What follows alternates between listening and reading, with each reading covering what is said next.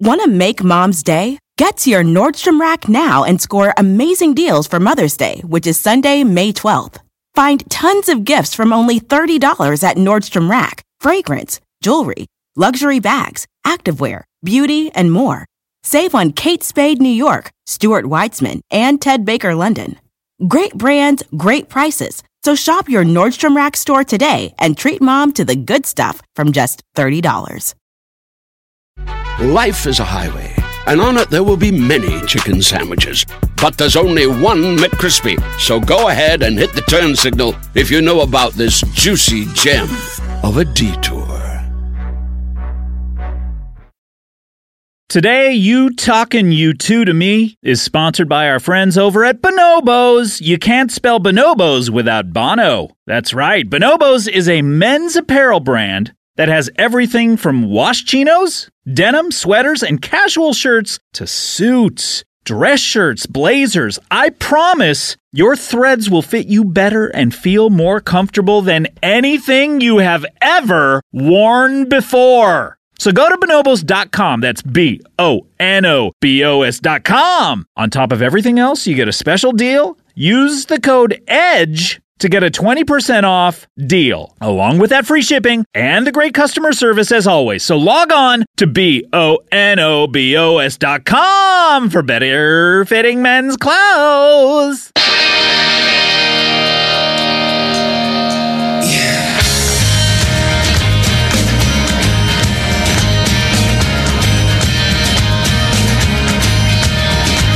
From boy to boots, getting them on, that is. This is You Talkin' U2 to Me? The comprehensive and encyclopedic compendium of all things U2. This is good rock and roll music. Welcome to the show. Another week. This is our fourth episode. If you have heard the previous episodes, lots happened since the last two. By the way, let me introduce myself. I am one of your co-hosts. I am Scott Aukerman from the Comedy Bang Bang podcast and TV show. Sitting across the table from me, star of stage, star of screen. Only those two things, I think, but that covers it pretty well. I don't know. Screens? Your Floors. Floors. Star of floors. You do a lot of just lying on floors? Just your run-of-the-mill floor work. Okay. You know him from Parks and Recreation. You know him from a movie I saw once. Please welcome Adam Scott. Hey, everybody. Scott. Yes, Scott. Here's something. Yeah. I feel like since the last time I saw you... Mm-hmm. Which, by the way, was 3.5 years ago was when we... 3.5 years. We taped the last one. You've grown a beard. I have grown a beard, yes. How did you grow a beard so fast? For over 3.5 years? Yeah. I know, it's quick, but I did it, yeah. No, but really, it's only been like 3 weeks? Has it been 3 weeks? No, didn't we just tape one? Did we? I think we did. Since the new year. Yes, we did. Yes, we did. Do you remember the guy who was on the last episode, Harris Whittles? Do you remember him? He used to work on that show, Parks and Rec, with you. Oh, he's been fired. Yeah, oh my God. Remember him though? He was like kind of short, and like sort of a smart ass, but everything he said, it was like everything he said was devoid of substance. Yeah, it's like he made a career and a life out of that, not just a career. Like everything he says, and then in general, it was like right after he passed away, I was thinking like, God, what am I gonna say about Harris? Oh, because you had to speak at the funeral. Yeah, well, I was the main speaker. Right. And I was like, maybe I just won't go. Oh. That would be a nice burn on Harris. That'd be, for all the shit he said about U2. Yeah. Remember all that shit he said about them? I do. Yeah. I'm glad he's gone. I remember just getting genuinely annoyed with him criticizing U2. But by the end, he liked it. Yeah, he said it was his favorite band. I think he just wanted to get out of here. Yeah, you may have. Welcome back. Yeah, I have grown a beard. We are But really, it's only been a couple weeks, and you grew a beard. Yeah, I think it was on the rise for the past month and a half or so. Just about to shoot. At this point, you're listening to. We've already been shooting, but we're just about to shoot the Comedy Bang Bang TV show, and I'm about to take it all off. Nice. So- Yeah, you got to shave that off. You ever grow a beard? I mean, I know you had a fake one in Walter Mitty, or was that a real one? Sure. I grew a beard. You're listening to you talking you two to me. I had a beard up until Sunday night. I don't know if you watched the Golden Globes telecast, but there was a shot of me. I think it lasted a quarter of a second, and if you caught that, A fitting tribute. but it to wasn't Parks and just of Recreation. me. It was several people, and I was kind of in the background. Sure. But if you saw, you probably saw my beard. It was somewhat full, and the next morning I got rid of it. And was that because of shooting your own self, or just you were sick of having such a great, wonderful beard? Shooting my own self. Meaning you were shooting Parks and Rec. Oh, sure, yeah. I had to take it off for the television show. It's nice to grow a beard when you're and it's nice to take it off. Look, it's a free country. You Hey, can. I'm not going to get in the way between you and your beard. You know what I mean? Thank you. I appreciate that. I'm just glad we live in it. Can we talk about just like Let's talk about this country for a bit. yeah. Glad we live in a country where, listen, I want to grow a beard. I can grow a beard. Give me a few weeks. There's not a man with a gun sitting there saying, No, "Don't grow your beard." don't grow a beard. No, not one person. Not said one man. No. I mean, yes, some people said, "Don't grow a beard," Oh, yeah. A bunch of people said don't grow a beard, but or that beard looks shitty. they didn't have an accent. No, nor a gun. Well, some of them may have had gun. Two of them had guns. Yeah, concealed. Yeah. That's what I really want to talk about is the concealed weapon laws. Let's loosen them up, like... You mean you want less laws about Yes, or just like one blanket law of do what you will. Yeah, I think that's a great idea. You know what I mean? Like, how about 5? How many can you actually carry? If you have a concealed weapon permit, is it just one? Or can you have 5 of them on you? You can carry 19. I love it. I love it. By the way, you're listening to You Talking You Two to Me. I'm glad that you mentioned the Golden Globes. Yeah. Because I love show business. I know that. That's why I brought it up. Anyway, we're talking U2. Oh, so you're moving on from that subject. I just love... Oh, you just show love business. it being mentioned. Yeah, I just love it. It reminds me of this business that we're in. And do you ever think that... I did want to ask... The business of show. Yes. I did want to ask you this because I was listening to one of our previous shows recently, Jerking It, and we talked about how when you were a little boy, the show business wagons came to town, and The Lost Boys was filmed. Oh, yeah. Jason Patrick was there. Do you remember those days where did it inspire you to become an actor? Were you like, oh, acting is right next door to me. I could do this. Scott, I have a multifaceted answer. If that's okay. I tend to speak in parallels when I talk about my love of acting and when the bug first bit me. I think if I was going to speak of just kind of... Can we just talk about inspiration? Oh, yes. Let's talk about that. An actor's inspiration. Inspiration, I think, is, you open a window, you look outside, you look around, and what do you see? Like, really? No, what do Scott, you really Scott, see? shut up for a second. There we go. Seriously, just what do you see? Well, I mean, can I talk right now? Go ahead. Is it okay? I just don't want to be told to shut up again. I mean, Just go ahead. Okay. Well, I usually outside a window. There's usually a branch, and What I see is the world. Okay. I see the world, Oh, is he and you know what's looking right back at me? he wasn't listening to what I was seeing. Scott? Oh, yeah. Oh, wait, yeah. You know what's looking right back at me? What's a bird in the tree that I saw? Scott, if you're not going to at least try, Okay, I'm sorry. I apologize. I just may as well I stop literally talking. thought maybe a bird was looking back at you. I'm sorry. Birds don't look at people and think, oh, there's a person. They don't have real thoughts. Do they just see shapes, you think? It's all instinct with birds. So they just see a thing and they act on that instinct and they just... Yeah, like I want to peck that thing. I want to peck that guy's balls out. Sometimes birds... Listen, sometimes birds... You have to tell me to listen. I am riveted at this point. Birds... Can we talk about birds? You don't even have to ask my permission. I mean, I would love to talk about birds at length. Okay, first of all, birds fly. We all know birds fly. Birds fly. They fly through the air. Tweet. Sometimes they say. They land. They build nests. Yes. Now, you think about us human beings, people. We don't fly, but we are blessed. Sometimes we tweet. You know, that's a Twitter joke. All right, I'm just going to go. Wait, Adam, come on. I'm actually considering leaving. You are? Why? Because you just kind of like pulled me right back into the world of technology. I'm sorry. Okay, Twitter doesn't exist. Birds. Human beings, we're like birds. We don't fly physically through the air, but if we want to, and if we choose to, we soar with our imaginations. That's right. Spiritually, if you will. You're a spiritual guy. Not religious, spiritual. Yeah.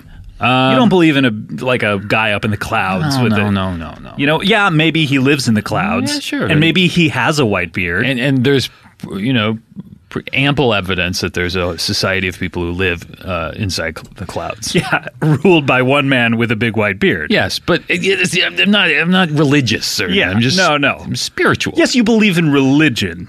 Yes, I'm a follower of Christianity. And God who lives in the clouds with a big white beard. Which I believe in deeply. Yes. But it's not like I believe in a man up in the sky with a big white beard. No. You're a spiritual guy. Yeah. So, I get it. You talking you two to me. And Adam... oh, God, I had something. Are you okay? Something, I can't remember what it is. You were in The Aviator speaking about soaring through the clouds. Sure, yeah. Thanks for bringing it back to that. Yeah, you were the titular character, The Aviator. No. The Aviator himself across the table from me. No. Did you see? I mean, I imagined it. When I think of The Aviator, I think of you flapping your wings really hard and you floating about like 1 foot off the ground, and That reminds me of this whole theory I have about birds and what we as humankind have in common with birds. You know what I was wondering about birds? You mentioned it. A lot of them make nests. Sure.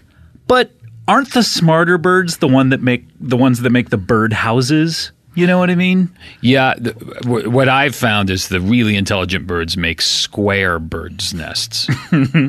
But the ones that actually make those birdhouses. Oh, the birdhouses, yes. Those are the smartest birds. The incredibly advanced birds. Yeah. It's like, hey, birds making nests, come on, do a little better. Yeah, you're not going to see a pigeon making a birdhouse. Yeah, a cockatoo, maybe. Hey, a cock or two?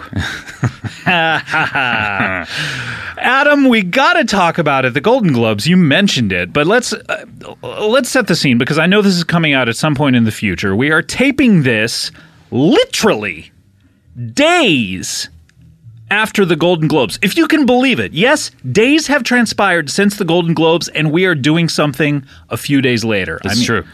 I don't know if you can believe it, but I can't believe we've all recovered. Oh, my gosh. How did you feel when Parks and Recreation... Did you guys win or did you lose? I can't remember. We lost. Oh, you lost? Yeah. Okay, we'll talk about it. But you had a whirlwind of a weekend. And let me just tell the listeners, Adam was just lockstep right there with me, keeping me informed about everything that was happening. I really was. I was receiving some furious emails over the weekend. All right, take me back through it, okay? Saturday. Now, we all know the Golden Globes are on Sunday. Okay, yes. That everyone who follows show business knows that. Sunday is Golden Globes Day. Snubs, Flubs. Who's going to get the golden man? Who's going to go home a loser? We all know that happens on a Sunday. But Saturday, what a lot of people who are not in show business don't know is, because the Golden Globes are happening, there are so many stars in LA at that point. The stars are bright in the heavens, not only in the heavens, but they're in Hollywood.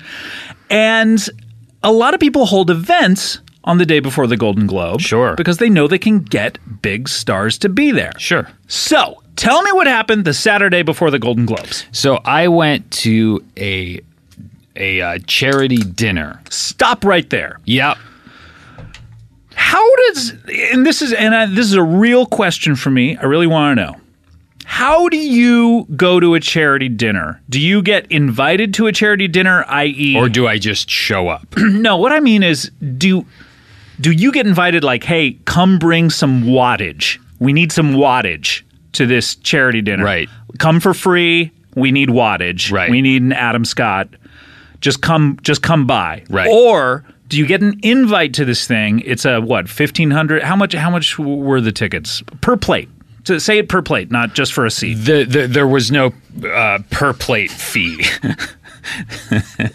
You weren't doing it per plate? There was no. It was per by plate the chair? fee. It was no. It was per footprint, because it was Per footprint? Yeah, per foot. You had to pay a fee per. So like if you only had a leg, you paid a different price than a person that had two those legs. People without legs. They got in for free. That's a racket.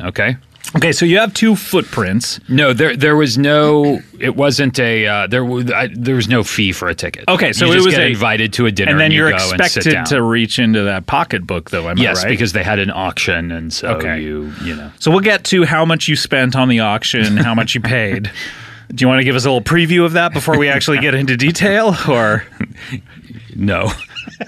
So you're invited to this thing. Do you know anyone who's going, or is this the kind of thing where it's like you look to your wife and you're like, I don't know if we'll know anyone there. Let's just go. Or did you know? You know, it's Sean Penn's organization, the JPHRO organization. JRPO! The JP Haitian Relief Organization. Okay. So I knew that it was a You knew Sean would be there. You're right. I knew it was Your Walter Mitty co-star. a dinner for Haitian relief, which is, of course, a worthy cause. Sure, but I mean, I But I imagine don't really know Sean. I mean, I met him and you guys but I hung don't out at the really- Mitty after party, probably. But then I got invited to this, and I thought, well, great, yes, I would. Sean wants to deepen his relationship. I don't think he was probably even aware that I was being invited. I'm sure, I just He just took it as a given. Adam's going to be there, yeah. and we're going to bro out. So anyway, so for one reason or another, somehow I got invited to it, which is terrific, and was happy to go, and hopefully, Did you know anyone you were at the table with? No, I didn't. No. Did you know anyone there? Yeah, we ran into people we knew there. Okay, so there's Yeah. some. You don't want to drop any names at all. No, the people we knew there were. Sarah Silverman was there. Oh, okay. So that's good. So that's above the line, Yeah, right there. but also is a bunch of our friends from Below our the kids' line. school Oh, okay. were there. Don't worry, yeah. It was No. actually a very nice party. okay, sure. But there was also a lot of wattage. My wattage was Eclipsed. completely irrelevant What? because they had a lot of wattage in this room. Okay, so a lot of watts, and you're sitting. Major watts. Okay, Like wattage on legs walking around. so you're sitting there. What is the expectation of the night? Is there a stage? Is there a podium? Is there a dais? There's a Is podium. there what they call a hot seat in a roast? There's a podium, and Anderson Cooper was hosting the evening. It was you did a wonderful job. And Sean Penn would hop up every once in a while and talk a little bit. They would show documentary footage about Haiti and what's going on there right now and where they are in the recovery effort. It was a whole evening of this. And then they had an auction. So sounds pretty boring up till now. But what happened before the auction started was when I started furiously emailing you, because this this woman, Annelle Jean-Pierre, came out. She's anal who? Annelle Jean-Pierre. So, Annelle. We decided her... we had a big discussion about previous how to pronounce to the show it. about how to Annelle. pronounce it. Her name is Annelle. Anal. And she came out... No. Annelle.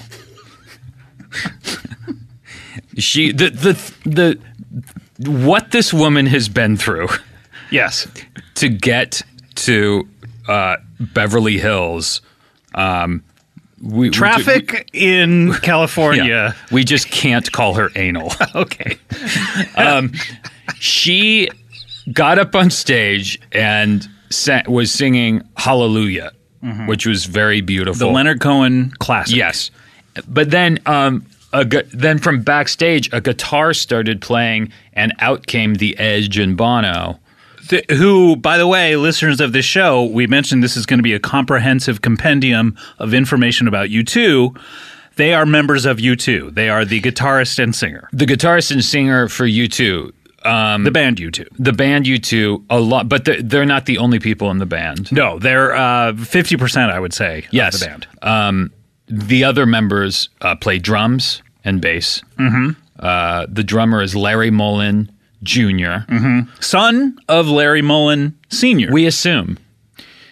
The bass player the spiritual heart of the band. Yes.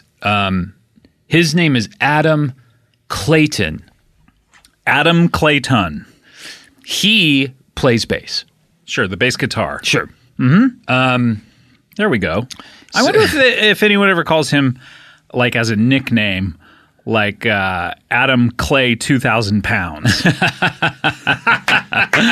Oh my gosh! Oh my God! Maybe if he had a couple extra slices of pizza, some of the other guys would rib him a little bit with that one. Yeah.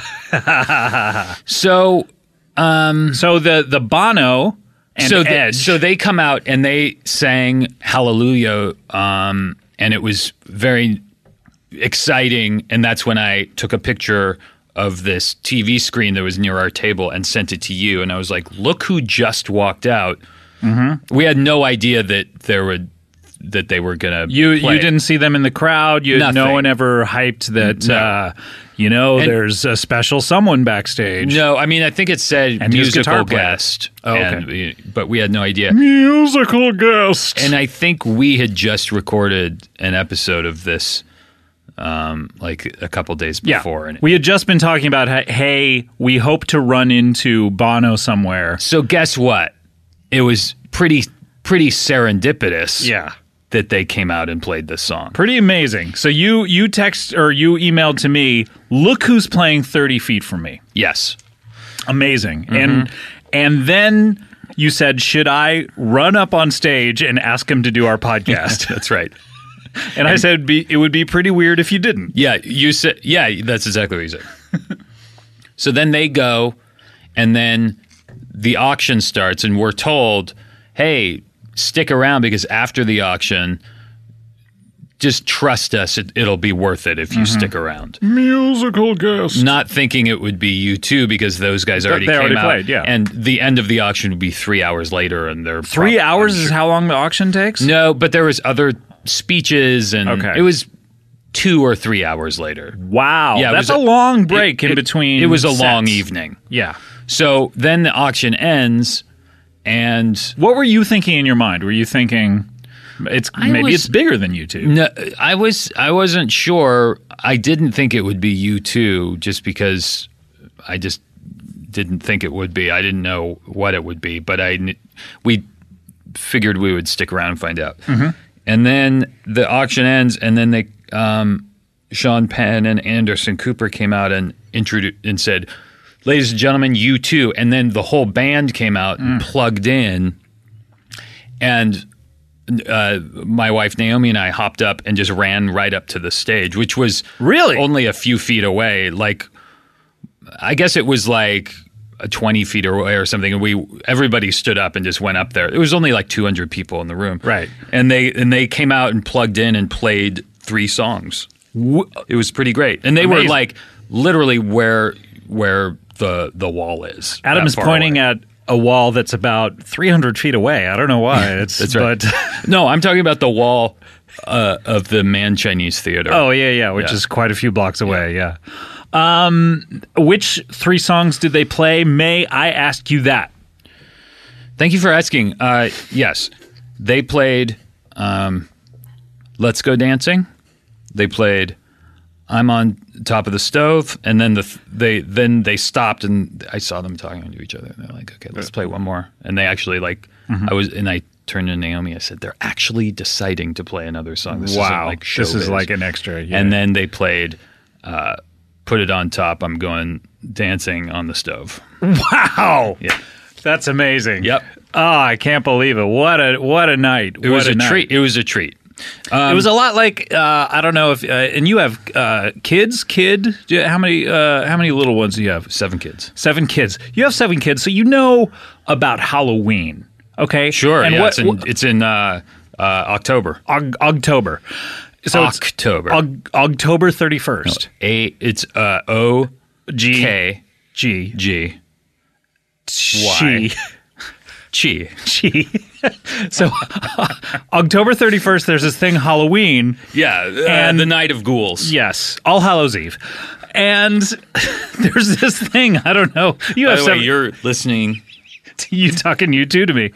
You know that there's a tradition on Halloween where you get either tricks, and that's a lot of what Halloween is just Sure. people tricking each other. Pranking. But every once in a while, you get a treat.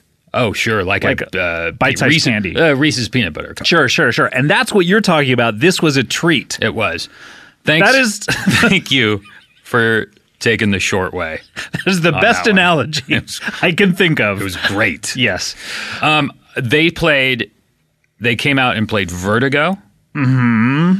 Then they played Jimmy Stewart. They played Desire, which Hey, these are 2 things that people can have, vertigo and desire. So Absolutely. they're speaking to human beings. those also are 2 things you can give, Scott. And then they played I Will Follow. I will follow. Yes.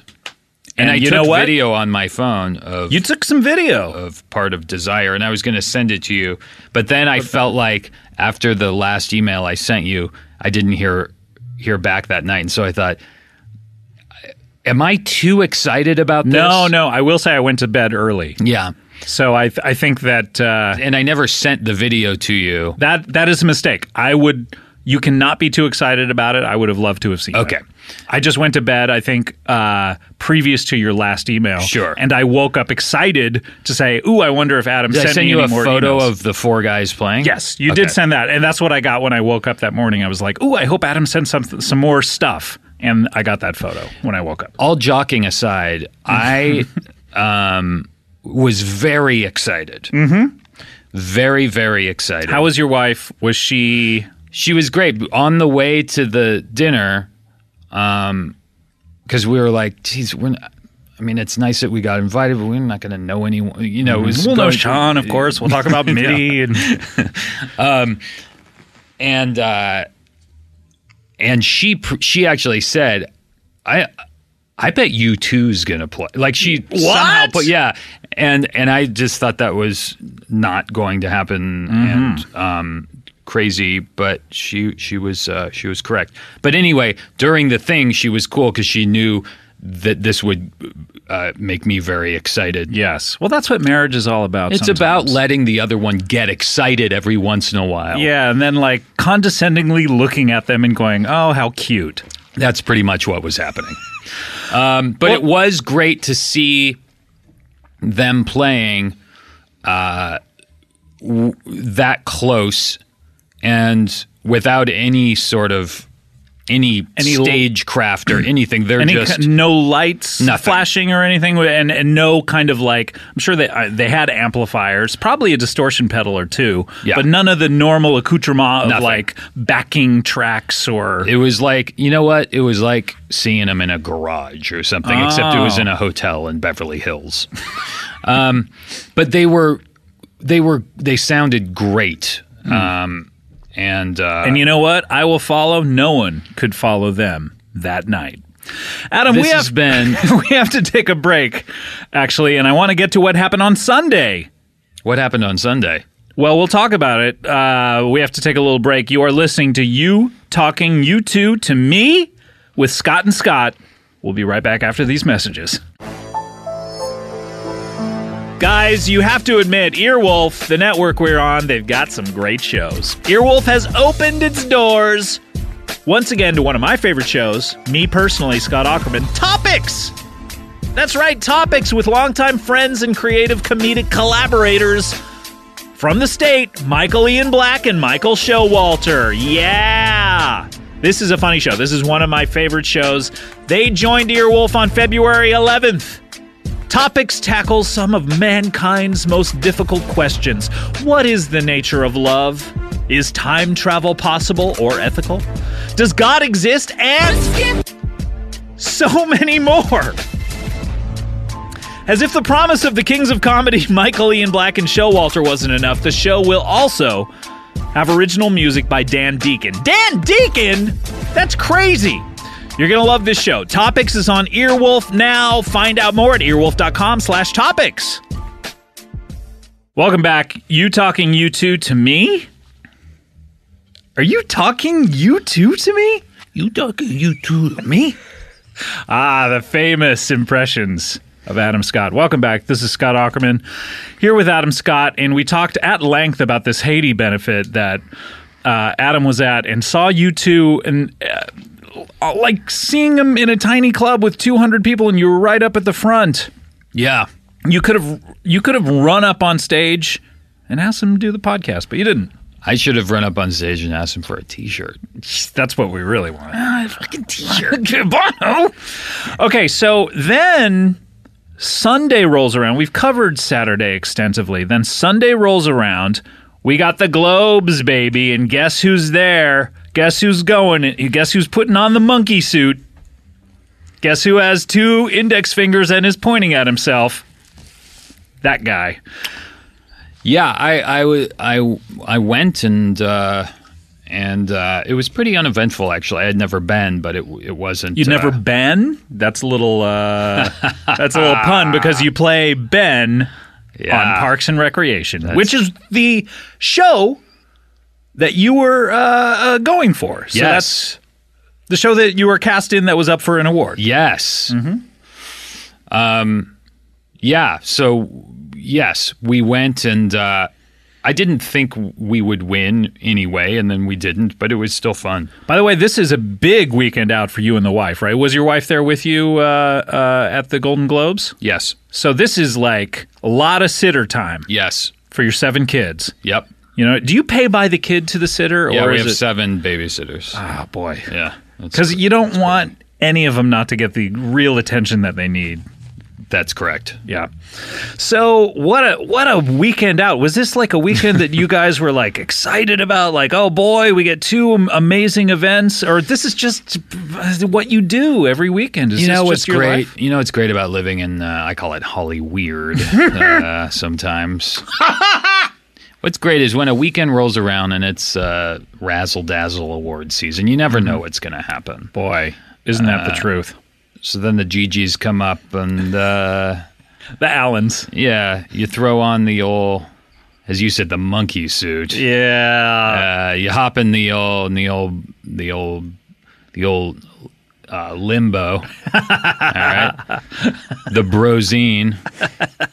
Jump on over the BH Hills and you know, get the Hilton and go up and try and get some hardware. Exactly. You know? Now was this at the same venue as the thing the night before? No, that was somewhere else. Okay, so two hotels in Beverly Hills. That's true.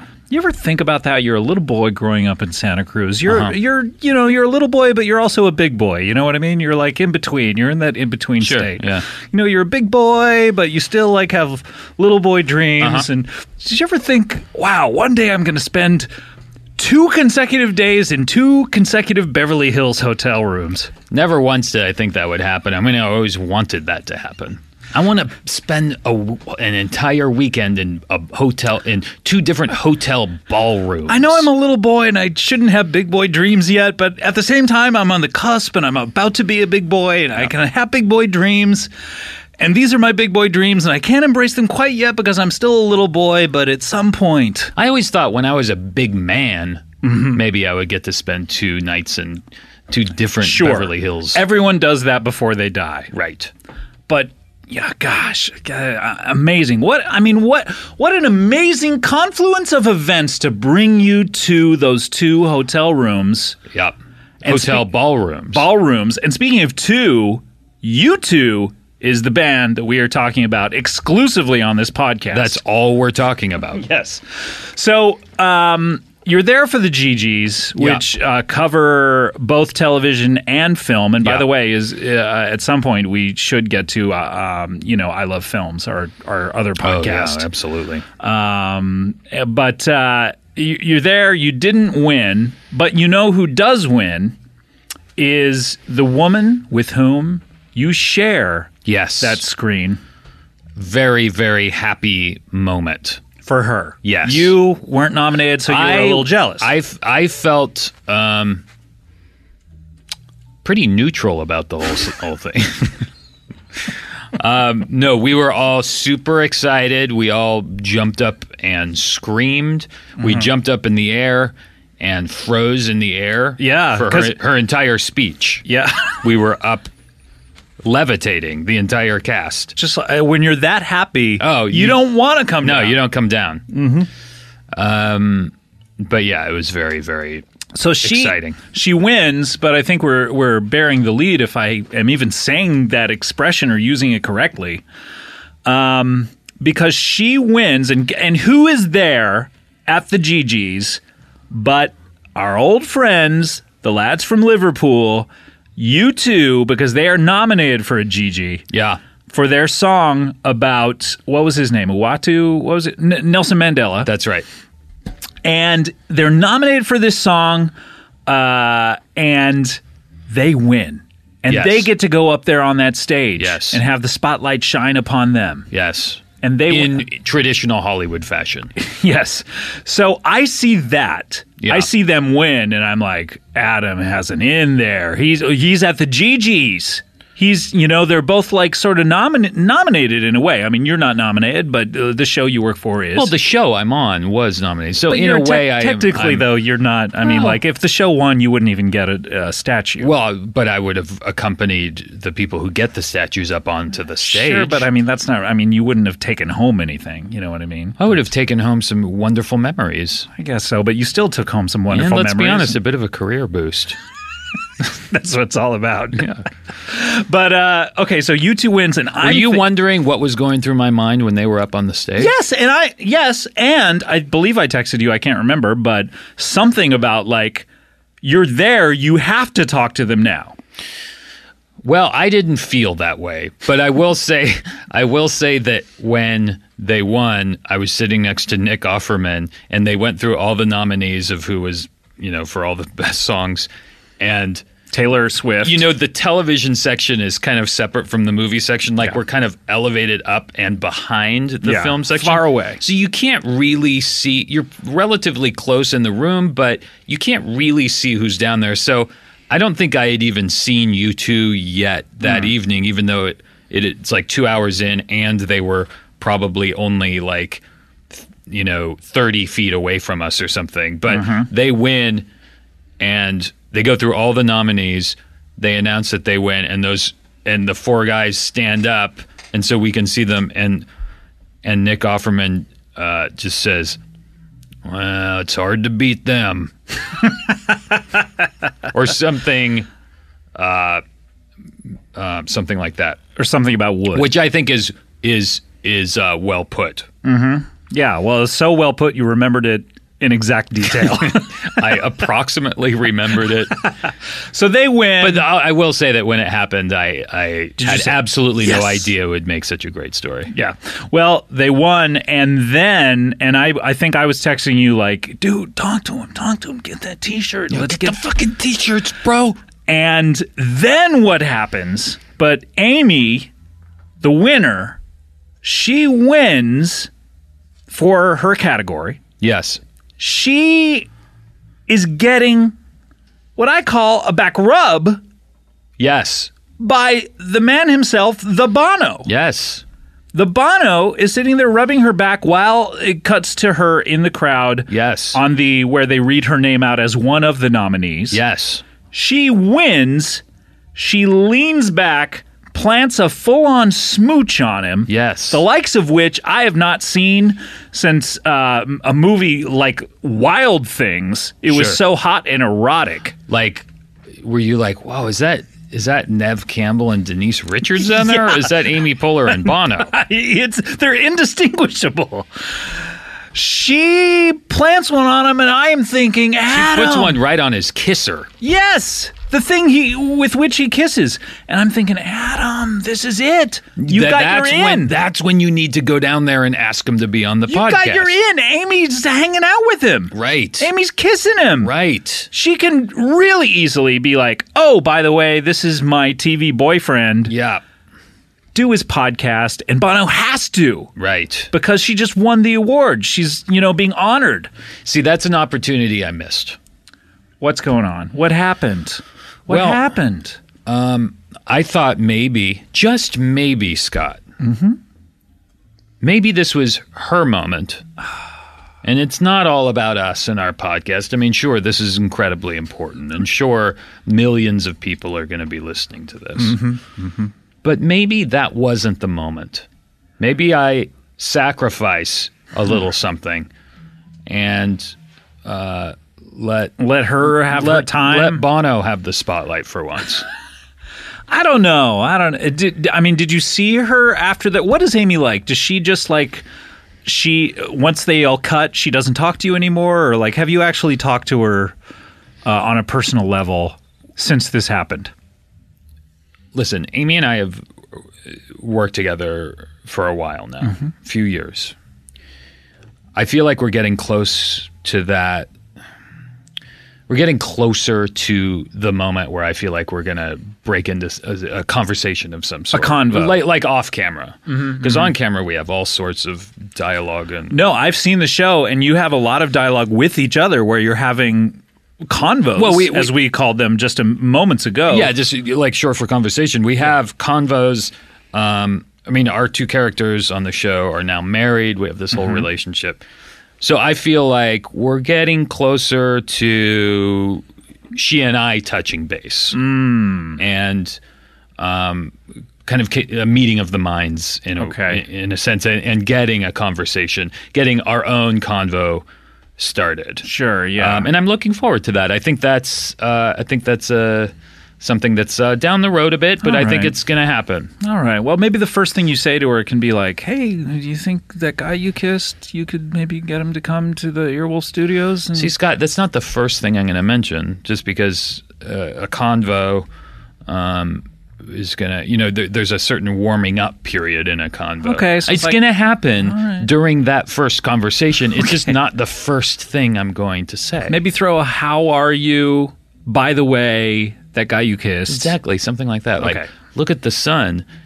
By the way, what about some T-shirts? That's all I'm asking for. Right. That's all I'm asking for. Okay, well, silly me. I thought that maybe at the governor's ball afterwards, Bono would have been hanging around the bar and you would have went up to him and, I don't know. I didn't know that I was doing this podcast with a coward. That's all I wanted to say. Scott, you obviously don't know how Hollywood works. Maybe that's true. I'm not being invited to these things. And I don't mean any offense by this. No, none taken so far. But you're being a cunt. Maybe a little offense taken. I mean, I can feel my offense meter rising just a little bit, Oh, I can see the meter going up as well. Yeah. I'm sorry. You know what? I mean, I think that word, is kind of... I didn't mean any offense by it at all. Why do you have to use a word that can only be used against women for me? You know what I mean? It's like, could you use a gender-neutral word, and maybe we can have a real conversation. The other thing is if you curse, it just gives me an excuse not to listen to what you're truly saying. Okay. I apologize if I offended you. I'm not apologizing for what I said. For the content. I'm just saying I'm apologizing if you were offended. Okay, those are my favorite types of apologies, and I accept. Thank you so much. I know that you love those kinds of apologies. Well, look, Adam, I wish you'd talk to him, but I think we still got a chance because he's going to be hanging around trying to get that Oscar gold. So at some point, we're going to get him. All right? So we have to take another break. We're talking U2. We are talking exclusively U2 on this show. When we come back, we have a very special guest. We have director Lance Bangs is here. Let's bangs! And he's going to be telling us stories about U2, and we're just going to be talking U2 exclusively on this show. Hey, is Lance Bangs going to be talking U2 to me? I believe he may. We have a very special guest. I've known him for, I'm going to say 14 years at this point. He is a director and a producer, I imagine, and a documentarian, and he works in the arts, and that's all that's important to me. Yeah.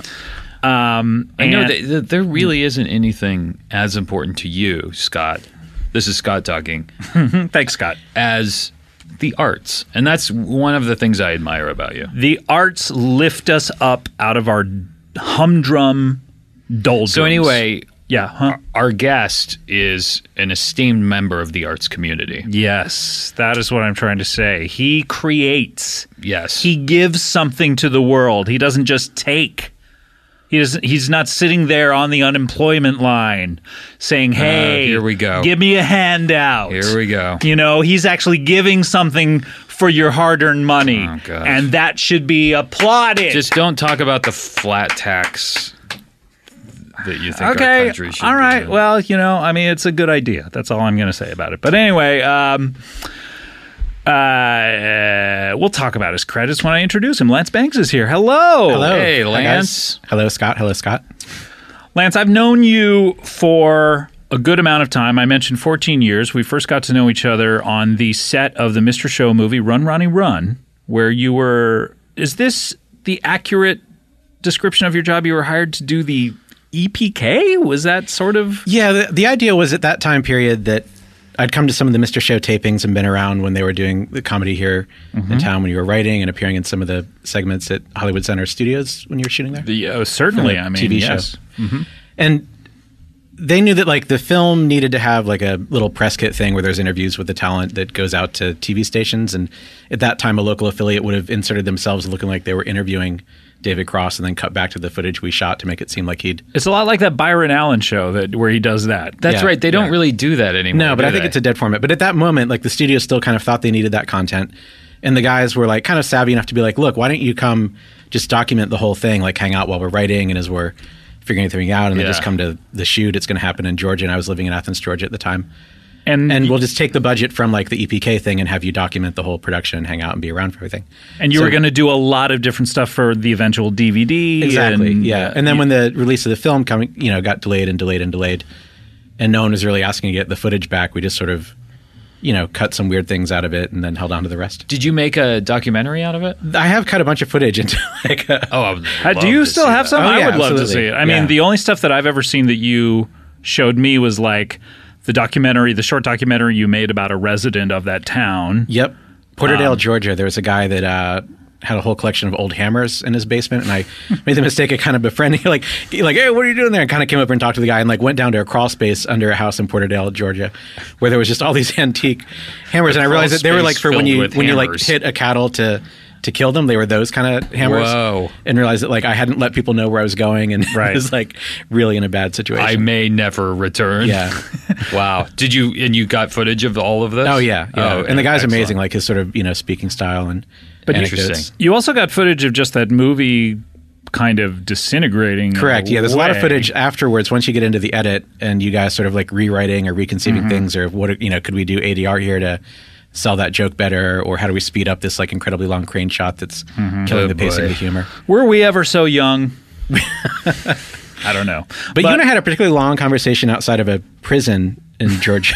Yeah, I remember that prison. grass. What was the conversation about? You just kind of open up about your life and sort of like growing up and where you did in California. And Well, I've opened up quite a bit on this show, you talking U2 to me. So listeners of that show will not be surprised to hear that I open up sometimes. Scott's talked a lot about his life as a boy. As a young little boy, but I wanted to be a big boy. Well, and here you are. Here I am. So, but Lance, we should also talk about some of your other credits. We have a lot of music videos. You have Know Your Onion by the Shins. You have Neighborhood 3 Power Out by Arcade Fire. 10 by 10 by the Yeah Yeah Yeahs, Menomina, I remember seeing your name on that, and Declare Independence by Bjork. You were the cinematographer, not the director. And you also are seen a lot in the Jackass movies, where you were. What were you doing for them? Cinematography? I was a camera operator for that. I shot a bit for the TV show, and then when they were going to make a film, the idea was that they weren't sure that people wanted to watch 90 minutes straight of setup bit over and over. And so Spike thought that if I shot kind of more documentary footage and personality of the guys as we're getting things built up or as they went wrong and what the aftermath was, that might help connect it better. And then I think that when I would react badly to stunts that went gross or wrong, they would always turn the tend to cameras on turn me. the camera on you They want to because see you throw up. Yes. because I remember a paper cut thing making you really sick. Yeah, I passed out during that one. But that wasn't what it seemed Yeah, like. that's right. Was that in part one? That was in the first movie, Yeah. Yeah. But it wasn't what it seemed like. It was a different scenario than how it played. Oh, okay. Like it was a really horrible motel room in Florida, like hot, humid. It was Steve O's room that he'd been living in and Yeah. like fucking up and making smell horrible for a week. The windows were all like sealed shut. There was no air conditioning in the room. We had all these like super hot lights to kind of get enough of a light level to film. And the bit was that they had all these like aquariums full of rubbing alcohol. The idea was to like deliberately get paper cuts and then dunk them into aquariums of rubbing alcohol. Jesus. And so the room had just kind of like, we were like delayed in getting there to set up, and these hot lights were on forever, and like we had the wrong kind of like rubbing alcohol, and so Probably it smelled It terrible. smelled horrible, and like enough of the heat had made the rubbing alcohol evaporate into the air that you were breathing rubbing alcohol at that point. There was no like the air wasn't circulating, so you were breathing evaporated rubbing alcohol. And we'd been filming all day, and it wasn't something where we had like union breaks after 6 hours to have a meal or whatever. It's just like a van full of guys in their 20s running around and thinking of fucked up stuff to go do, and then keeping shooting. And because I was shooting constantly for all the documentary stuff, I was never, getting a break or going and sitting down when I wasn't in a bit or something. And so when we got to set up that shoot, I hadn't eaten, and someone was like, "Oh, like we should get Lance some food," and they ordered like a pizza, and it turned out to be like a Florida version of pizza where like there's a layer of pepperoni buried underneath, like hidden under the cheese. And I hadn't eaten meat since that Smiths record had come out, and so Since the Smiths record since came, that like record came the out. day it came out, As soon as I heard it, yeah, like it was as like, soon- yeah, I'm the on day board with you this. heard it, Yeah. Meat is you murder. agreed. Absolutely. I just remember that coming out, and I was like, "Oh, that's the worst song on this record." I fell for it. I was like, 12 years old or whatever, and it really like connected. So you're a young boy, Yeah. wanted to be a big boy. Yes. But so, like, I was like with a giant camera on my shoulder, one hand, like with the left hand, sort of like eating slices of this pizza and feeling like, God, this tastes like way saltier than I remember pizza tasting. And then like realize that like buried under a layer of cheese was this like worst low level Florida. Yeah. We all know that the worst pepperoni in this country is in Florida. Some good pepperoni. I'd say Maine. Like Maine up has the terrific coast, You get pepperoni. some delicious pepperoni. And 'Cause- every once in a while, when you're in Florida, you can find Maine pepperoni. Sure. Yeah. But not often, and probably not at this pizza place. I think the Wyoming pepperoni is just the way they harvest it there is just Very good. They really do it right. They chop off the legs of horses- the cow right at the knee. yeah, exactly.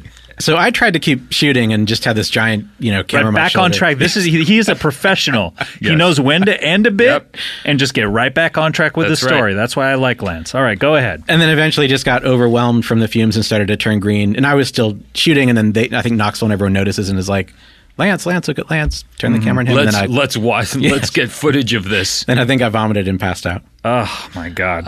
Lance and I met. I don't care. Okay, now you also This is are the best story you'll ever hear, though. Oh, okay, go ahead. Lance and I met just this evening. Wow. I'm kidding. We've known each other for years.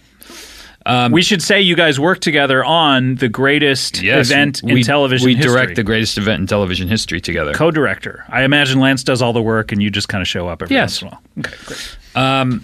We met through music because I was Wonderful. I was just a young boy.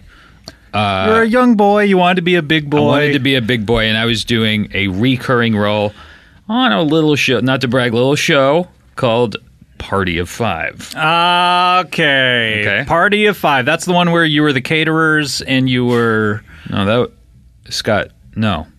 Party of Five. Five caterers. Ken Marino, Jane Lynch. No. This is 1998. Nev Campbell. I think your years are a little off. Matthew Fox. Lacey Chabert. Ringing any bells? Ringing a couple of bells. Which ones? Not back then, not in those years, but... Does this ring in your balls? Is this ringing any balls for you? So wait, you were doing a bit part on Party of Five? I assume it's a bit part. Excuse me, not a bit part, a recurring role as Josh Macon. Oh, Josh Macon! I love that guy. Actually, I don't know if it was. I know the name was Josh. I don't know what the last name was. Macon Whoopi, I hope. Yeah, you have a love interest? My balls were ringing, and so I was doing this, and all of a sudden, I get the news that REM is going to come and do an episode of Party of Five. And instead of getting bummed out that my favorite band was doing Party of Five, I got really excited because I knew I was going to get to, at least go and be there for whatever they were doing. And what they ended up doing is shooting a scene where they're playing on a stage at a concert where the characters are out in the audience. But before they shot that scene, they came and played like a full set for everybody. They did? For the Party of Five crew? Yeah. They played for about an hour for everyone that was there. Do you remember that? Yeah, and Chris Billheimer would have been there and meeting you most likely at that time. Yeah, but well. you were around as well. That's when I met you, was in that period of time.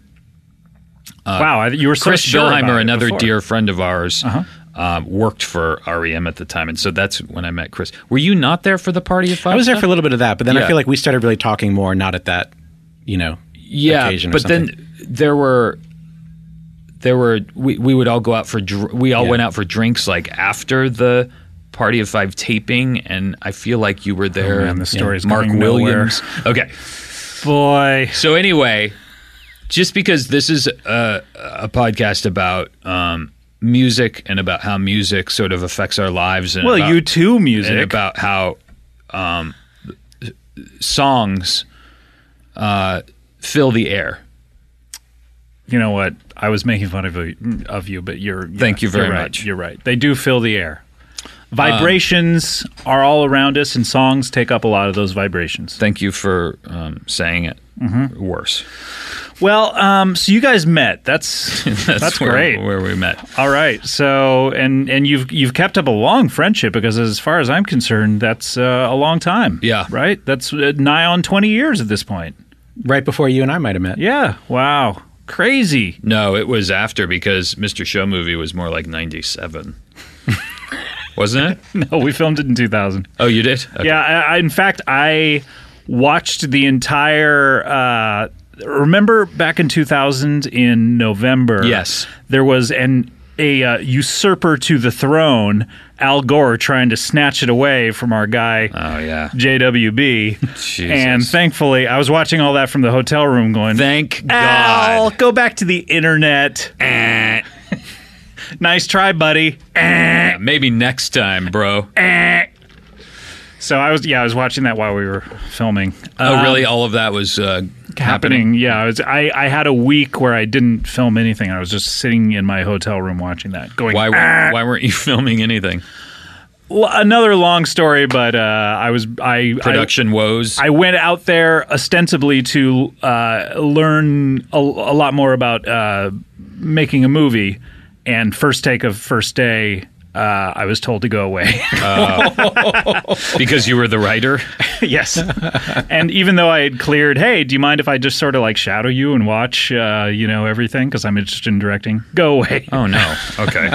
So anyway, so you guys, and then also, Lance, we should say you are the executive producer of Loiter Squad on the Adult Swim Network, which is the Odd Future show. You hang out with them. So a lot, you're hanging out with a lot of interesting people, and you do a lot of interesting things, and chief among them is U2, and we're talking U2 to you, Adam, on this show. You're talking U2 to me? Yes, that's true. But we also, this is, and I haven't said this yet, this is the episode that deals with Rattle and Hum. Yeah, we're only an hour in, so... I should have mentioned that at the top. We're talking Rattle and Hum all episode. The entire time. The entire time we'll be talking Rattle and Hum. So that's where we are chronologically. If you're just joining us, Rattle and Hum. Now, did you two tell any stories about seeing them live yet? Because you would have most likely been. First time I saw him live was Josh. How do you pronounce it? Joshua. Joshua Tree.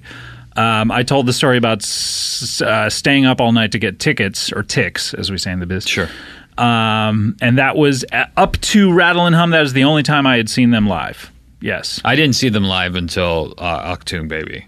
Okay, great. And you, Lance, what are your experiences with U2? When is the first time you ever heard them? I probably heard them most likely around the time of war, like maybe Sunday Bloody Sunday, New Year's Day. Sunday Bloody Sunday. And was living in a military base in Montgomery, Alabama, most likely when that one came out. And would sort of ride a bike to a record store called Turtles and buy their 12 inches and records. And Turtles. Why would it be called Turtles? Because like a 12-inch record sort of looks like the shell of a turtle? No, it's just sort of the color scheme of the record store. I like it. It was green. Yeah. Green and yellow. And had a giant shell on top of it. Yep. The roof. Right. Well, I call them shells. Yeah. I mean, houses are a lot like turtles. And birdhouses are the turtles for birds. Right. Yep. Should we do that podcast all about houses? All About Houses. Let's talk about it. Okay, here we go. This is the first episode of All About Houses. Hey, we're here, All About Houses, and I'm your host, Scott Aukerman, and here's my boy wonder, Adam Scott. Hey, everybody. Today we're talking about foundations. How's your foundation? Scott? How's your foundation? Exactly. In another way of putting it. Yes, you mentioned my name? How's your foundation? You know what? Metaphorically, not so good, but my actual house, amazing. This has been All About Houses. I'm Adam Scott. This is Scott Aukerman. We'll see you next time on All About Houses.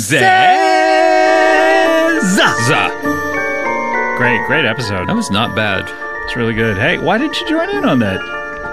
Lance, don't you have a house? Lance is more of a fan of that podcast. Oh, okay. You just wanted to listen. I understand. So, you go to Turtles. Yeah. And so that would have been, again, 1983-ish? Yeah. 4-ish? 83, 84. 83. So Okay. War and then Unforgettable Fire, and was really fond of that, but was, too young to, on my own, find a way to go see concerts or whatever. And then when the Joshua Tree is about to come out in the spring of 87. Got tickets and went up to the Brendan Byrne Arena in New Jersey for the last couple shows of the spring version of that tour. You were no longer in the military base at that Well, we were in a point? different one in Willingboro, New Jersey during that time. Okay. And so Philadelphia would have been closer, but they didn't play that on the first leg. They didn't play Philly? Not until the fall. So You too. went to the Brendan Byrne Arena and saw some of the shows and was Sorry, Lance. What's the problem, Scott? You got to play Philly on your first leg. Well, they got around to it on the second leg. Got around to What's it. the big D? Philly fans are the best fans in the world. You've always said that. Always. I played some wonderful shows there over the past couple of years. They are wonderful fans, and I don't like to hear about Philly fans being slighted. In 1987. I would say they're not just fans, they're fanatics. But this is almost 20 years ago. I don't know. 1987. Maybe things were different 20 years ago in 1987. Yeah, they were. There were no big video screens out in the stadiums. You just had to go play. That's true. Maybe they didn't maybe they didn't have enough guitars for Philadelphia. That could be. Did you ever hear anything like that, Lance, where they were like, "Hey, U2 wants to play, but there aren't enough guitars"? I think that's why they waited until the fall. Okay. Okay. Okay. Are you ready to apologize? I'm sated. Wait. You know what? I apologize if you got offended. A little. Not for the content of what I said. It's like when I called you a cunt. Right. Yeah. You got similar. offended. Very similar. And you apologized if I got offended, and I happened to get offended, and I accepted that apology. But I did not apologize for what I said. No, why would you? And that is your favorite kind of apology. Yes, I love it. So you saw them in New Jersey, you say? Yeah, like the Brennan Byrne Arena up in the Meadowlands area, essentially. And it was a great country. show, and they did that long intro where like Larry Mullen came out first, and for the beginning of Streets Have No Name was just like hitting that cymbal. I don't the long gap remember in it. between. So they would start the show, and like he just kind of came out alone and just like hit a cymbal with an effect on it. Yeah, and then like let it ring for a while before they would begin the sort of the chords of the which type song? Landscape. Streets Have No Name. Streets Have No Name. So he would come out and go, Yeah, and then everyone's like, and it's still dark, and there's just like a little bit of light on him. So this is this an arena or a This is an indoor arena, yeah. But there were no video screens, right? Not that I remember from that. did they have enough guitars at this place? They did. Okay. And how did they hold the arena's because watching from the sky down, a big major thing about Which you said you were going to loan me, and you did not. A big problem, speaking of problems, a big problem with that tour was they grew in size as a band so exponentially, so quickly that they couldn't quite handle entertaining these big crowds. They didn't know how to. They didn't have enough Because material. they were used to what? Playing... Smaller places, I guess. They were talking specifically about stadiums with this. That they didn't have. It was before the days of video screen support, as they call it. But how would they entertain such a big crowd without all the effects? Well, this one was like an indoor arena, probably like 14 to 18,000 people at most. I think that's the type of place I saw him in, where you could still sit like Staples, I guess. Smaller than Staples, I Smaller would than imagine. Staples, yeah, where you could still kind of That's no matter my where favorite- you were. I was pretty far away, but you could still see them. That's my favorite place to see U2 is in a place this size. Other than seeing them 30 feet away. Yeah, with only 200 other people around playing a 3-song set. which I did. Yeah, no, I know you did that. Yeah. No, I a like mere 5 days ago. Yeah, sure. Yeah. Okay.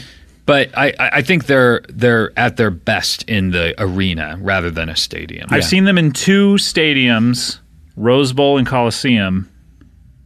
Not my favorite shows. Yeah, I saw them at Dodger Stadium and Rose Bowl.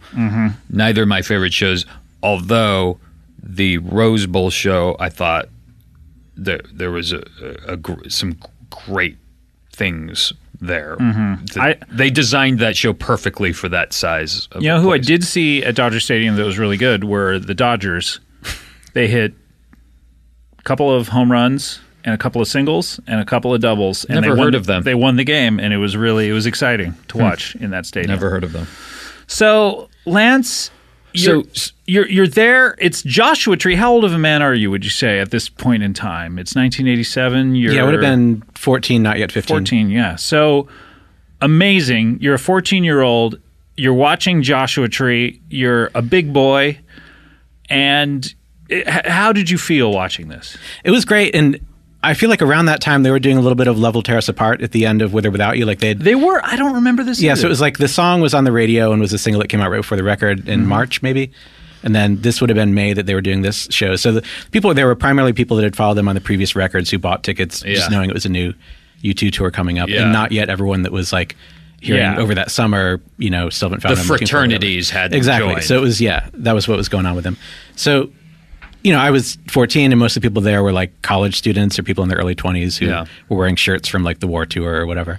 People like at that point still like making flags White and flags. Irish flags and white flags. Sure, are you and still doing the bit where you wave this around? still expecting to get like pulled on stage to dance to Party Girl or something? Yeah. Right. And so that was sort of the vibe of the crowd, like a lot of like college girls and stuff. It was a great show. I think College maybe Lone girls, Justice right? would have. I love college girls. We should have another podcast about college girls. You know what we should do is we should, on our next episode, get a bunch of college girls in here. What are we doing? Can I talk to you for a second over here, Adam? Sure, let's have a private conversation. Lance, hold on a second. What are we doing with Lance here? Why don't we have college girls Lance coming is- in here? But okay, I know he's your old friend, and he's my old friend, but what the fuck? can are we doing? just say Lance is a terrific person? No, he has no. a depth of knowledge about music and American culture. Look, like he remembers no this other. this concert he went to at 14 that I don't remember a single thing other than seeing Bono Far Away and kind of going, Bono fart away. Bono fart. Yeah, he came out. He farted at the crowd. I don't remember anything That's about an it. insane thing for a rock star to do. Lance remembers everything about this night and the songs they played. I know, and it's great. But then he said the two words: My two favorite words in the English language: college girls. girls. And my mind exploded. College girls. And I started thinking about college Why girls. are we doing this? And why am I doing anything? Let's just get college girls in here. They don't even have to have ever listened to you two ever. Just college girls. And we'll talk to them and we'll see what they're interested in. We'll just talk to them for a while. I'm not kidding. Let's get a couple of college The next girls. episode, let's not go to Achtung Baby at all. Let's just talk to college girls Or about their lives. we talk about Achtung Baby, but While we they have listen. a couple college girls in here telling us what they think. Sure. Because it's gonna be more interesting than anything That we Lance have has to to say. Or at least we can pretend like it is. yeah, okay. All right, that's a good plan. All right. End of private conversation. Hey, Lance. Hey guys, what's up? Thanks for being here. This is really fascinating. So they played a snippet of Levels Tear You Apart. I think around that time they're playing not the NXS song. They were playing the end of like a little part of Level Tear Us Apart, the Joy Division song. And they had like early on they had Martin Hannett who produced all the Joy Division stuff. We had talked about that on a previous episode that I don't believe you heard, that No. they wanted him to produce Boy, and Martin Hannett was so despondent over the suicide of Ian Holm. John F. What is his Curtis. name? John F. Kennedy. You think John F. Kennedy committed suicide? He did not. That would be tough to do, my friend. I knew that I've heard of a magic bullet, but that would have to be really magic. I knew that didn't happen. I was just kidding. But he was so despondent over the suicide of Ian Curtis that he did not produce that record. Instead, they got the master at the boards, Steve Lillywhite. That's right. That's right. A little bit. By the way, this you're listening to You Talking U2 to Me, the comprehensive compendium of information about U2, and that's exactly what we're talking about when we talk about the things you're going to hear on this show. So Martin Hannett. Anyway, so yeah, like he did that single before Boy.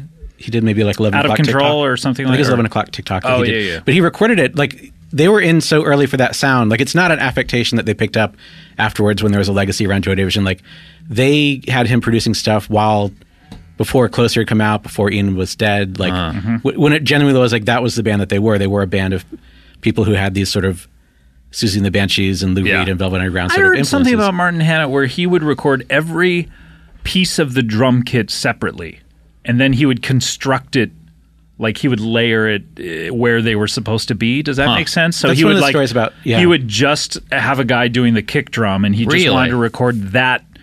And then he would put another layer of tape over that of the snare, and then every single Why piece would of- he do that, do you no idea. think? You would not have like overlap of like the same frequencies ringing from the resonant air, like from the drums. So they could all be airtight separately? correct, yeah. Interesting. And so it And then you almost- also have probably more width on the tape to, get each little element to play. How with. do you guys feel Boy would differ if he had produced it? Well, the trick is that he was kind of binging on a lot of drugs at that point of his work, and so he was kind of. There's other records he did that are not great from that time period. Where he Okay. was, sort of in a haze or not at his best. So As a reaction to Haze. John F. Kennedy's suicide. Exactly. And the things about like Ian being maybe more internal, like Ian wasn't trying to project in this massive way that Bono seems to go for. Yeah. And so the more internal, thoughtful thing maybe matches Martin Hannett's production style better. Yeah. And I don't know if someone that was like, Yeah. would have worked in that setting as well. Interesting. All right. All right. So you went to this first U2 concert. Did it like blow your mind? Because you'd been a fan for a couple of years. You've been going to Turtles, picking up their 12 Yeah. inches. Was So this there were- this what you wanted it to be? It was. Like there were other bands that I loved more that were more precious to me at that time that I was kind of more connecting who would with. be? We talked about Meat as Murder. Yep. So this is maybe before. No, I guess the Smiths was already something that was going Yeah. on, and REM at that time, and Joy Division, and This is like Life's Rich Pageant documentary. yeah, exactly. Yeah. And already it felt like Thanks, U2 Adam. was like playing to the back of the room in a larger, more grandiose way. And it felt like the lyric writing on that record had shifted from being specific to being more general. Like, what are the images that someone who only speaks Greek would know of America? Like desert, sky, river. Yes. Like these kind of very archetypical reference points. And did you like that? No, I really did not connect with that. It felt like someone was kind of dumbing things down for swinging for like a broader audience. And you than I knew needed this to. watching them live. You didn't know Joshua Tree as an album yet. You were just... No, the record was out at that point. Okay, and but so it wasn't huge yet. Wasn't huge yet. Yeah. It was kind of building, and it was maybe before the kind of like Time magazine cover best rock band. So alive did thing. you feel like Joshua Tree was a direct stab at a wider audience and you weren't into that? Well, I didn't mind because like there's still some tones and sounds on that record that are really interesting. Like With or Without You is its own weird mood and feeling that isn't like in a traditional way. It's a weird first single, It isn't is, for sure. I mean, Yeah. it's when you think of the massive hits of Where the Streets Have No Name and I Still Haven't Found What I'm Looking For, it's to pick that as the single is a little out of a choice. Yeah, it's a much more like internal brooding moody piece. Yeah. Yeah. And so that was what I was kind of responding to, and that was on the radio before the record came out. Yeah. Like, oh, this is like interesting, but like it's desert, flame, all these kind of Yeah, images and yeah, stuff. yeah. And that when you heard the whole album, and it's like, okay, well, they're deliberately going for this like Anton Corbijn photo of the Yes. that like this is the imagery they're dealing with. But it also felt like, well, Springsteen's already done the river. Like to hear these same themes getting thrown over and over. Isn't it kind of the same thing that the Killers did too, in a way of like, although they were a little more more Springsteen-y, but U2 was doing the same thing the Killers did in a way. Or Don't you think? You know how the Killers are like, they're like... Well, I think everything U2 does is just kind of following the Killers. But no, the Killers, even for their second record, Sam's Town. they went for the the archetypical desert driving, and they had Anton Corbijn photos for that record and all that kind of stuff. So they were sort of like trying to do the same thing U2 did, which is like, hey, talk about America in general in these kind of That's generalized why all tones. of the critics at the time were like, you're just trying to do what U2 did, and you're trying to make Born to Run. And But there's some great songs on that album. I love the Killers. I love their me records. too. So U2... So you weren't quite on board with Joshua Tree. No, it's a great record to me at that time at age 14 and whatever, but I was at least conscious of like, oh, this is getting less weird or specific, or there's nothing that goes into the crazy drum patterns from War. Yeah. There's nothing that goes as like one take. The drum patterns experimental on War are pretty amazing. They're amazing, aren't they? yeah. Yeah. You haven't heard our first episode. We talk about that. That is, in our opinion, their most consistent record. Right? We went through War track by track. Oh, wow. Having not really listened to it in a while, and we're kind of blown away by how... every track is good. And so that was the other weird thing. Like, you have maybe the rock drummer at that time who's willing to play to an arena and not be hiding themselves, or like, oh, I'm going to just kind of sabotage this and do a weird, someone that's like willing to play for a giant crowd at that kind of projected format, but make interesting patterns out of it. And with maybe the best rhythm section bassist alongside that, to have that power and be like, oh, this one's just going to be like a tone poem soundscape instead, and those guys will sit it out. Like, those are weird tensions to like go into and make work in a lot of the case, and that you get things that are 4th of July or whatever, that are these nice little soundscapes that are actually like effective and work. But then like they weren't really coming across live during the Unforgettable Fire tour, it doesn't seem like. And so now they were doing stuff that's more stripped down and ready to play to a big space, but it wasn't quite yet the time that they're doing the outdoor stadiums. Yeah. Right. How do you feel about the Joshua Tree now? Like, I think it holds up. There's like great stuff all the way throughout it, and that like Trip Through Your Wires or One Tree Hill are things that like you can still totally listen to now that aren't as like Burnout. Yeah, me too. I that side too is just spectacular. We were talking about that in the last Well, episode. we were talking about how if you took the first 4 songs off of it, you might want to listen to it a little more, because like those first 4 songs are so popular that it's like you can't hear it without...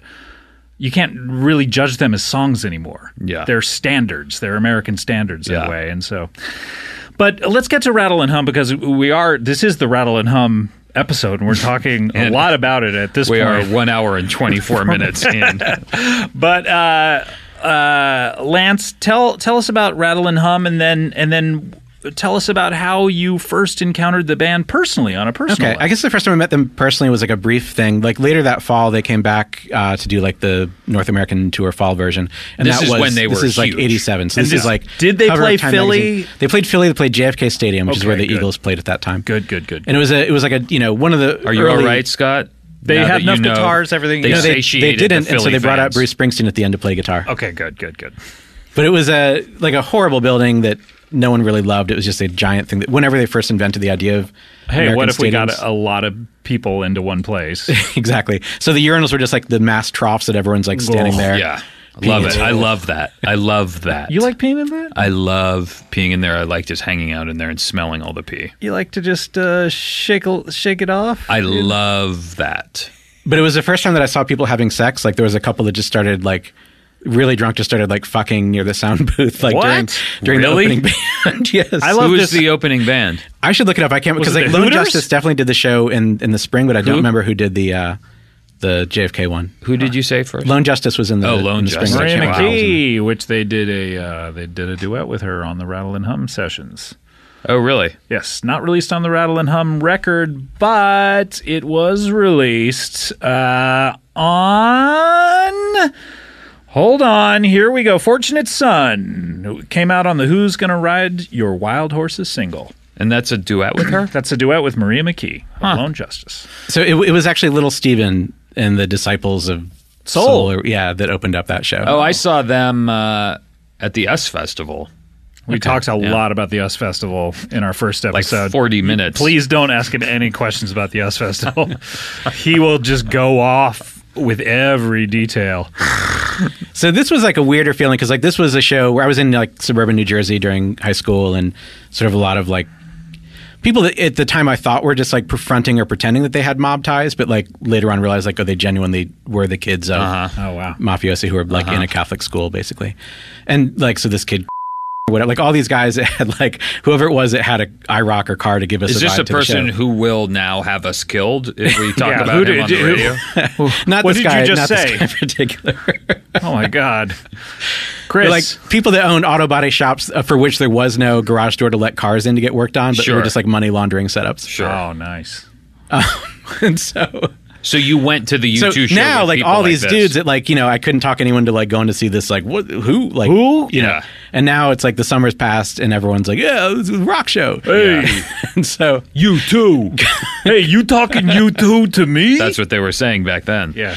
So there's this great kid, Brandon Kyler, that goes, and then like some other people, and we end up like all, you know, in this area. So there's like people fucking kind of back in, well, there's still daylight. Which like, position are they in? They're standing somehow, like with their skirt lifted up. And which, by the way, you said the first time you've ever seen people fucking. Like, Yeah. when are the next times? What was a repeat of this?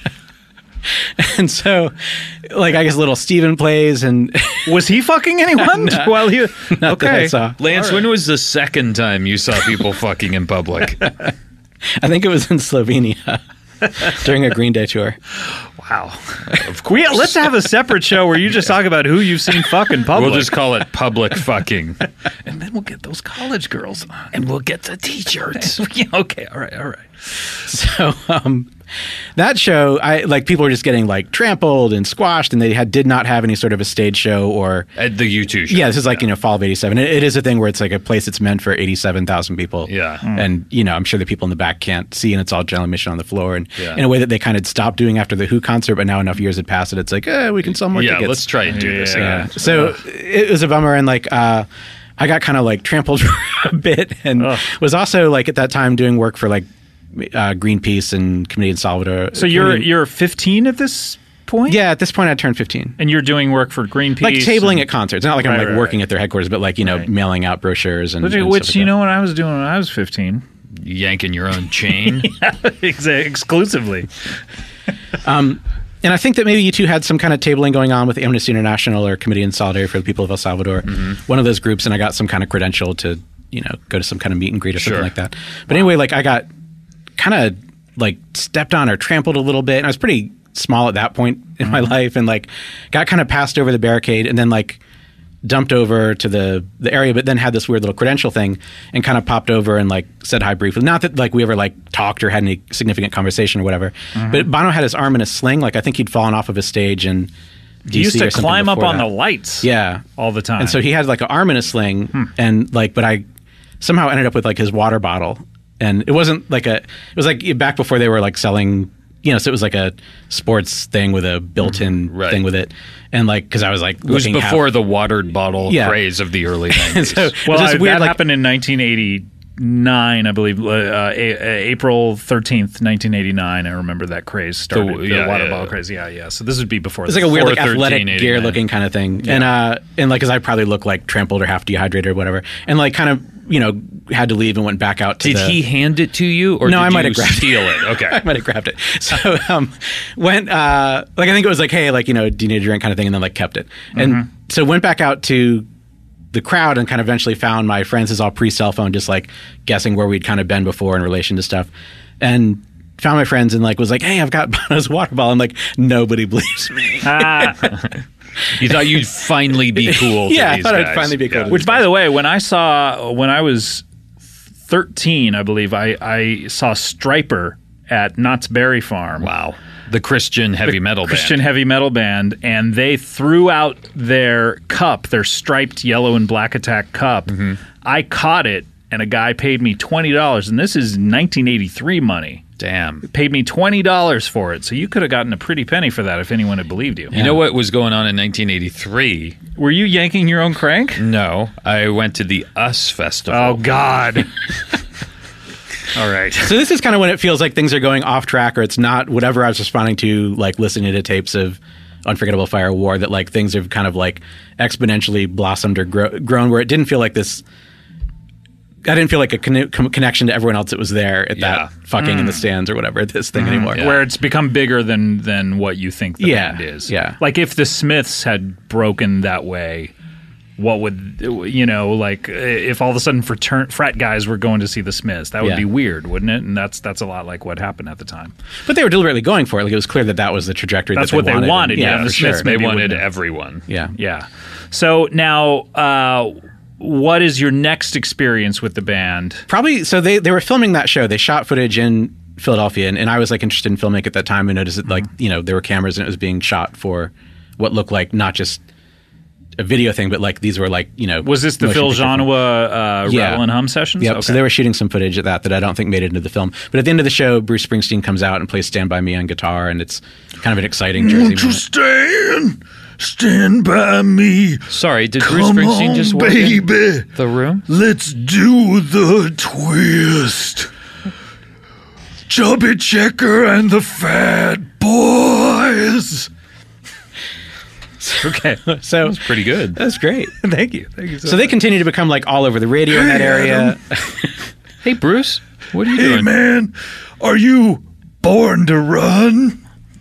Now, Bruce, is it true that you work in your song titles to practically every conversation you get in? Hey, man, I'd love to answer you, but I'm too busy dancing in the dark. Okay, well, see, there you go. That's another song title. Why don't you just try and say something without saying one of your song titles? Like, what did you do this morning when you woke up? I had a 10th Avenue freeze out, man. Well, there we go.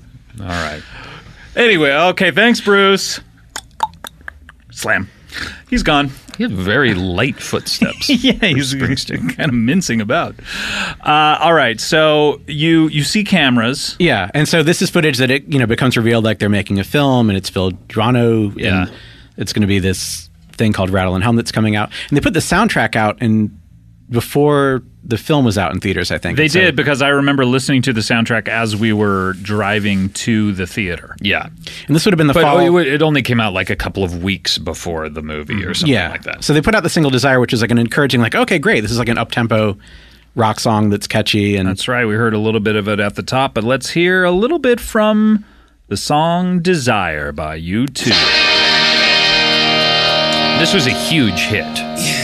This was a big hit, although I will say it's got this Bo Diddley drum pattern, it's not the U2 sound. You know what I mean? No, but it worked. It felt like they were, whatever they were trying to do of like stepping into the shoes of things that pre-existed in Americana, they were pulling this one off. Like this one worked and felt like... It's a very, very good It's a song. cross between a U2 song and like a classic Americana song. And so it was an interesting choice, but yeah, it came out and it was, encouraging. And so that one was exciting, and the idea that they had the ambition to make this film, and you didn't know quite what it was going to be or what you're going to see in it, but knowing that like I'd seen movie cameras at the show I was at, and maybe you know we'll see ourselves in the crowd or whatever, and then go and see it, and it starts with this really intense black and white like swooping crane shot that comes in during that performance of Helter Skelter. At that point, I hated the Beatles. Like I detested the idea of all adult culture and everything that was kind of strangling the airwaves of like that was all that was. Being heard at that point, like because classic, there was a real delineation between classic rock and alternative rock for sure. At that point, and so that was like what the dominant culture was, and it was hard to get away from that. And so the idea that now you two were like also, rather than like we're here to play this new Joy Division song none of you have heard, it's like we're doing the Beatles, you know? Yeah. So it was like okay, great, but it was a good version of a good song. It's Helter Skelter. Yeah. So Rattle and Hum comes out. It's like a year after it came out in the fall of '88. So it's like a year and a half after they become the biggest band in the world. Mm-hmm. And I think, you know, it's interesting because it's something that's happened a couple of times in U2's trajectory where Jesus, how long is this guy going to talk? They sort of become that thing that they were trying to avoid in the first place, right? Did he just end his sentence? What are you trying to say, man? Like opening an album with Helter Skelter. Well, let's talk about this. A lot of people, the fact that they didn't know that was going to be torn apart. Not only open with Helter Skelter, but to say this is a song Charles Manson stole from the Beatles, we're stealing it back. Right. Like we have the power to take it from back. The person who stole it from the Beatles. We are better than the Beatles by the transitive property. Someone was able to steal it from the Beatles. Well, we are more powerful than that person. Not only are we're not going to even steal it and give it back to the Beatles. No, we're just going to take it. That would be kind of cool if they were like, hey, you know what? We ran into Charles Manson. We were able to we were talking to him and we were able to steal that song back. We conned it out of him. But Beatles, this is your song. Please do with it what you will. No. So I think that a lot of people were probably feeling what you were feeling, Lance, which was just like, oh, Jesus, they're singing the Beatles? And literally within 2 minutes of the film, while they're doing that song, Bono kind of leans down towards the camera. It's this like sweeping black and white crane. He's wearing one crucifix on his neck, no shirt, leather vest, which is like, ooh, like this isn't what I... Yeah, this isn't what I signed And then up he for. holds another crucifix in front of himself to the camera. So there's like the one on his chest and then another one in the foreground. And he's like just really like making sure you see like... At the same time, to be fair, there were a lot of vampires in rock crowds at the time. And in rock and roll cameras. I mean, you were almost in the Lost Boys, Adam. Right. Well, I was in the same town where they shot it. Yeah. And so I know a lot about vampires. So those vampires were playing like saxophones, shirtless, next to a bonfire. So maybe he was scared of that kind of thing. I don't know. Could be. But yeah, it's just not. It's like all of a sudden it turned into this weird thing that we didn't relate to anymore. I remember we were listening. But Scott, is that how you felt when that movie came out?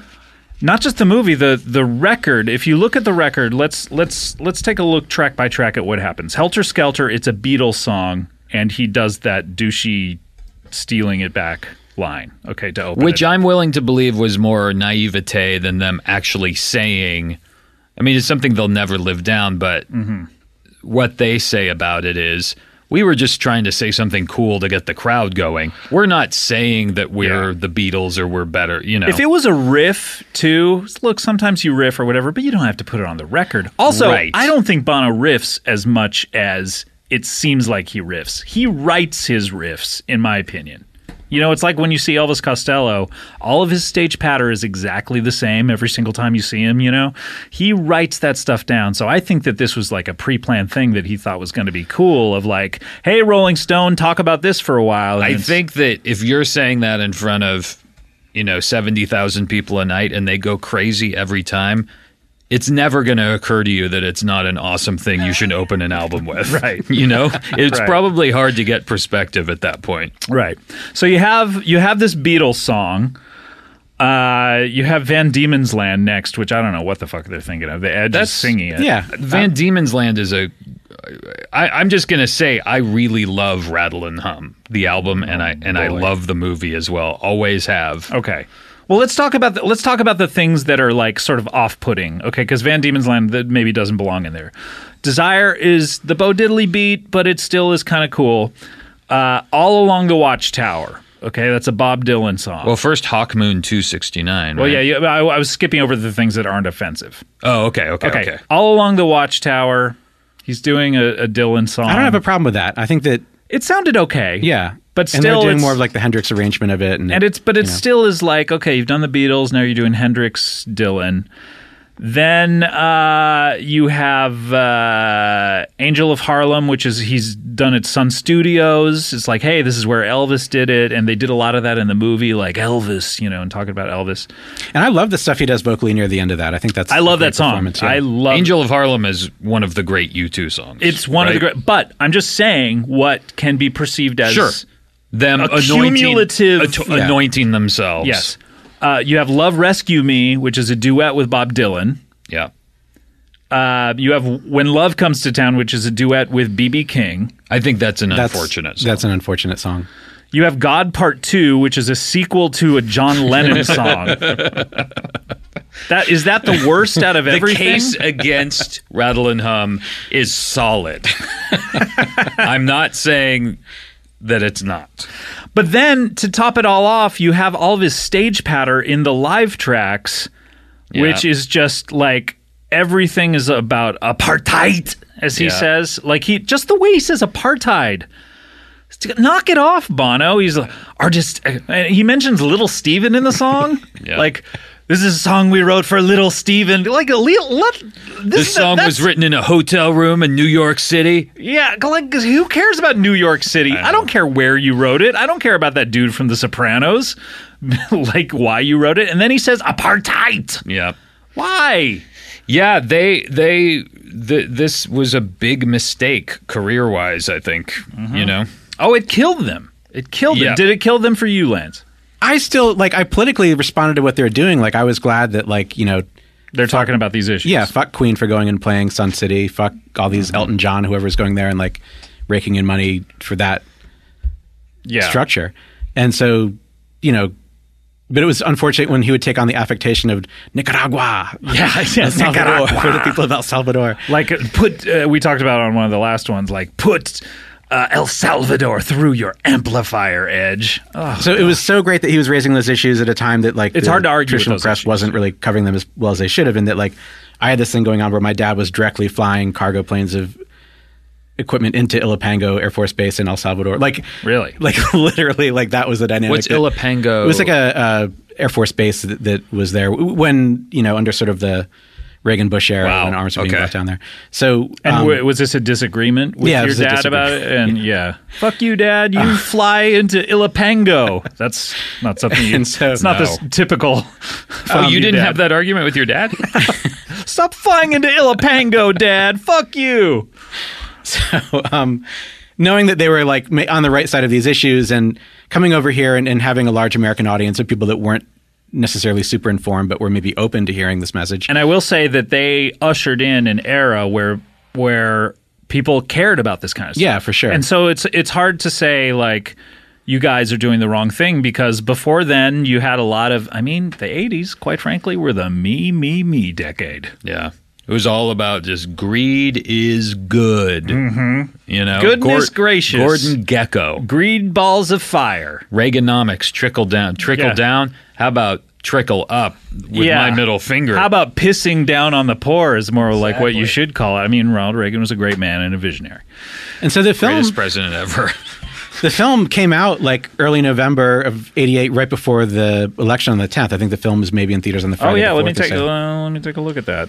Yeah, the soundtrack released on 10th October 1988. Oh, so it was out for a month before the movie came out. Looks like it.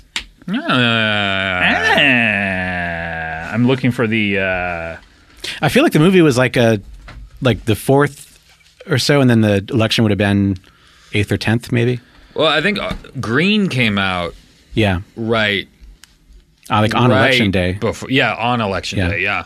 I got it here. The film came out in Ireland, the 27th of October, but the 4th of November in the U.S., which would have been the Friday before the Tuesday. Yeah. So, we have a momentous, and everyone knew George Bush was going to get elected at this point, right? Yeah, it wasn't a close election by any means. Yeah, did you have any hopes at that point? That you always kind of hope that maybe those people are not going to turn up to vote and that the right people will, but it wasn't like happened. it was. He was destroyed. He was, Michael Dukakis. So, that was like a grim scenario going on a larger scale.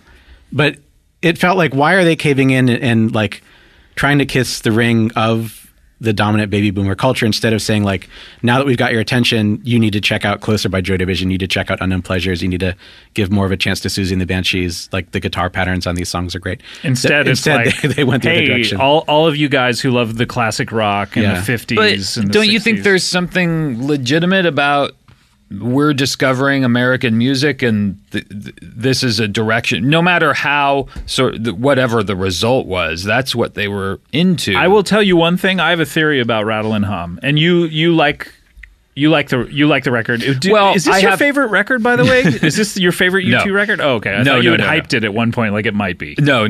Oh, no, I know which one it is. My thing about Rattle and Hum is I discovered U2 at Joshua Tree, like after it had blown up. He was at Joshua Tree around the. I'm not talking about U2. I'm just talking about the plant. Yeah.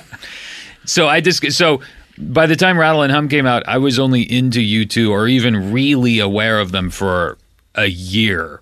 So I was like super into the Joshua Tree and discovering their older albums a little bit. The back catalog is what so Rattle and Hum was the first album of theirs that came out while I was a fan. So I was primed and ready as a U2 fan for this thing to come out. And I was 14 or 15. So I was like so ready, and it comes out, and so no matter what it was, I feel like I would have been. You would have, well, it's sold it. So many records, and on the Wikipedia thing it says, yes, it's considered a flop or whatever, but it sold this many records. You sell a ton of records because of the last record that you. I even wrote a letter to Rolling Stone because I objected so much to their review of it. They only gave it 3 stars. I wish they still had that letter. Wait, what was the argument in your letter? What did you say? That it's something about it being a kind of I remember my dad helped me write it. Why didn't you bring your dad in on that poem that you were supposed to write to that girl? I wrote the word "fuck" in it, like who fucking cares about them opening with a Beatles song or something? And I remember my dad being like, "Are you sure you want to put this in the letter to Rolling Stone?" I'm like, "Yeah, they print bad words. That's what's so cool about Rolling Stone." You had a cool dad. But so I got really into the album, and then I remember when it came out and it got bad reviews, and everyone was saying it was bullshit, and just being kind of confused about it. And then the movie came out, and I thought the movie was the greatest thing. Really? Now I love it as kind of an excessive piece of 80s nostalgia. And I do like things about. I think that like In God's Country in the movie is totally amazing. It's great filmmaking. It's a great version of the song. Mm-hmm. But like the gospel version of. Did you just say gospel? No, the gospel version of. Were they gossiping while they were singing? That's a real, because I feel like now it's such a, having a gospel choir is such a. It's a cliche, but at the time it was a huge deal. My memory of that is that their performance is great vocally, but isn't there a guy that's conducting it who's like chewing gum? Totally, he's a total like LA music guy. Oh, really? He's like. Exactly. Yeah, he's all coked up. And so, like, having heard the record when it first came out, I was like, "Oh, that's great when those voices kick in." And then when you see like what's really going on, like he's probably wearing like a blazer and a t-shirt. He's like one of Jimmy Iovine's underlings or something. Like sunglasses on, chewing gum. I've only seen the movie once. Oh, really? I saw it on opening night. My friends and I. We got into his yellow VW Bug, which he used to drive us around in, and I remember I was in the back seat, and I remember someone spit out the window, and it flew back into the back seat. But we were listening to the record on the way there, and we were making fun of the record because it had been out already at this point. So you were immediately over it. When this record came out, I was still kind of trying to process it. Like, no, it's kind of good. Like when Phantom Menace came out. Yeah. Oh my! I saw Phantom Menace twice the first day, and I was like, it's pretty. It's pretty good. I was still kind of like I was defending it. I remember to my friend, and they were making fun of the Edge's voice on Van Diemen's Land.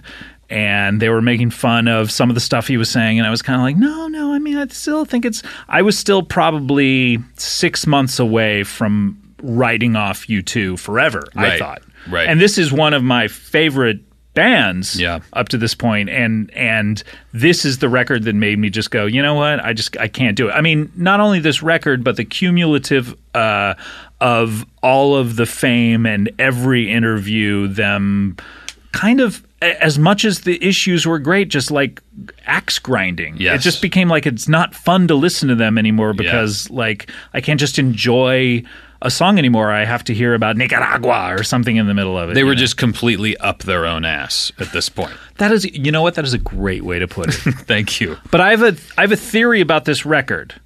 Okay, now I know you like this record, but here's my theory. You know, we've talked about this on the show previously.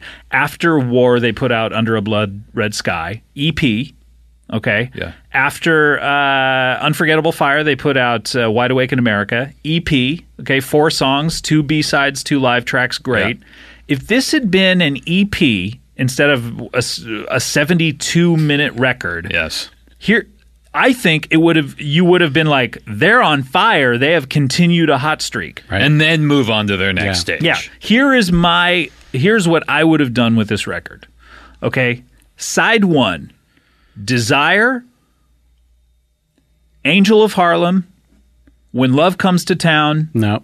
All I Want Is You. Okay, I know we have a problem with When Love Comes to Town, but say it's just one song on side 1 of an EP. By the way, All I Want Is You is a great song. Great song, and I didn't give it any kind of a chance, by the way. I just kind of wrote off that record. And then the weird part is, where I gave it another chance is your buddy from MIDI, Ben Stiller. Oh, yeah, put it in Reality Bites. Reality Bites. Is that what it's called? Reality Bites? Yeah. The Ethan Hawke. Yeah. Isn't that song in Reality Bites? Yeah. Okay. I just, for some reason, I didn't think it was called Reality Bites. I jumped all over that. All of a sudden, I realized that's a stupid name for a movie. Reality Bites. Reality Bites.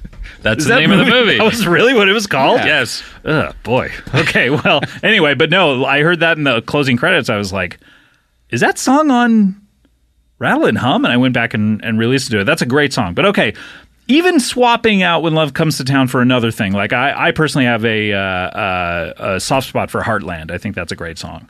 But what's your favorite studio track that I didn't include? This is why it's good that we started this podcast, because I also, over the years, have come up with my own versions of what Rattle and Hum should have been. Oh, okay. I'd love to hear your... Oh, can I finish mine? Yeah, okay, please. My version is those 4 tracks on side 1, studio tracks.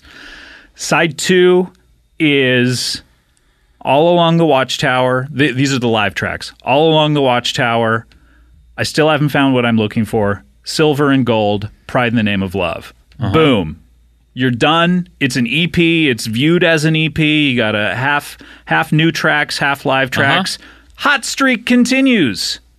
That's a reasonable track listing. I still think they would have been knocked for it. You think so? Even without the Helter Skelter, that's gone? Yes, I do. Because I think it was their time to be knocked down, because they had, whether this album came out or not, they had kind of self-serious themselves into a corner. Okay. But I think also the movie really cemented it. Are you saying no movie? No movie, okay. Just... Well, maybe not. Maybe it just would have been a minor release, like this is what we've been up to while we've been on the road.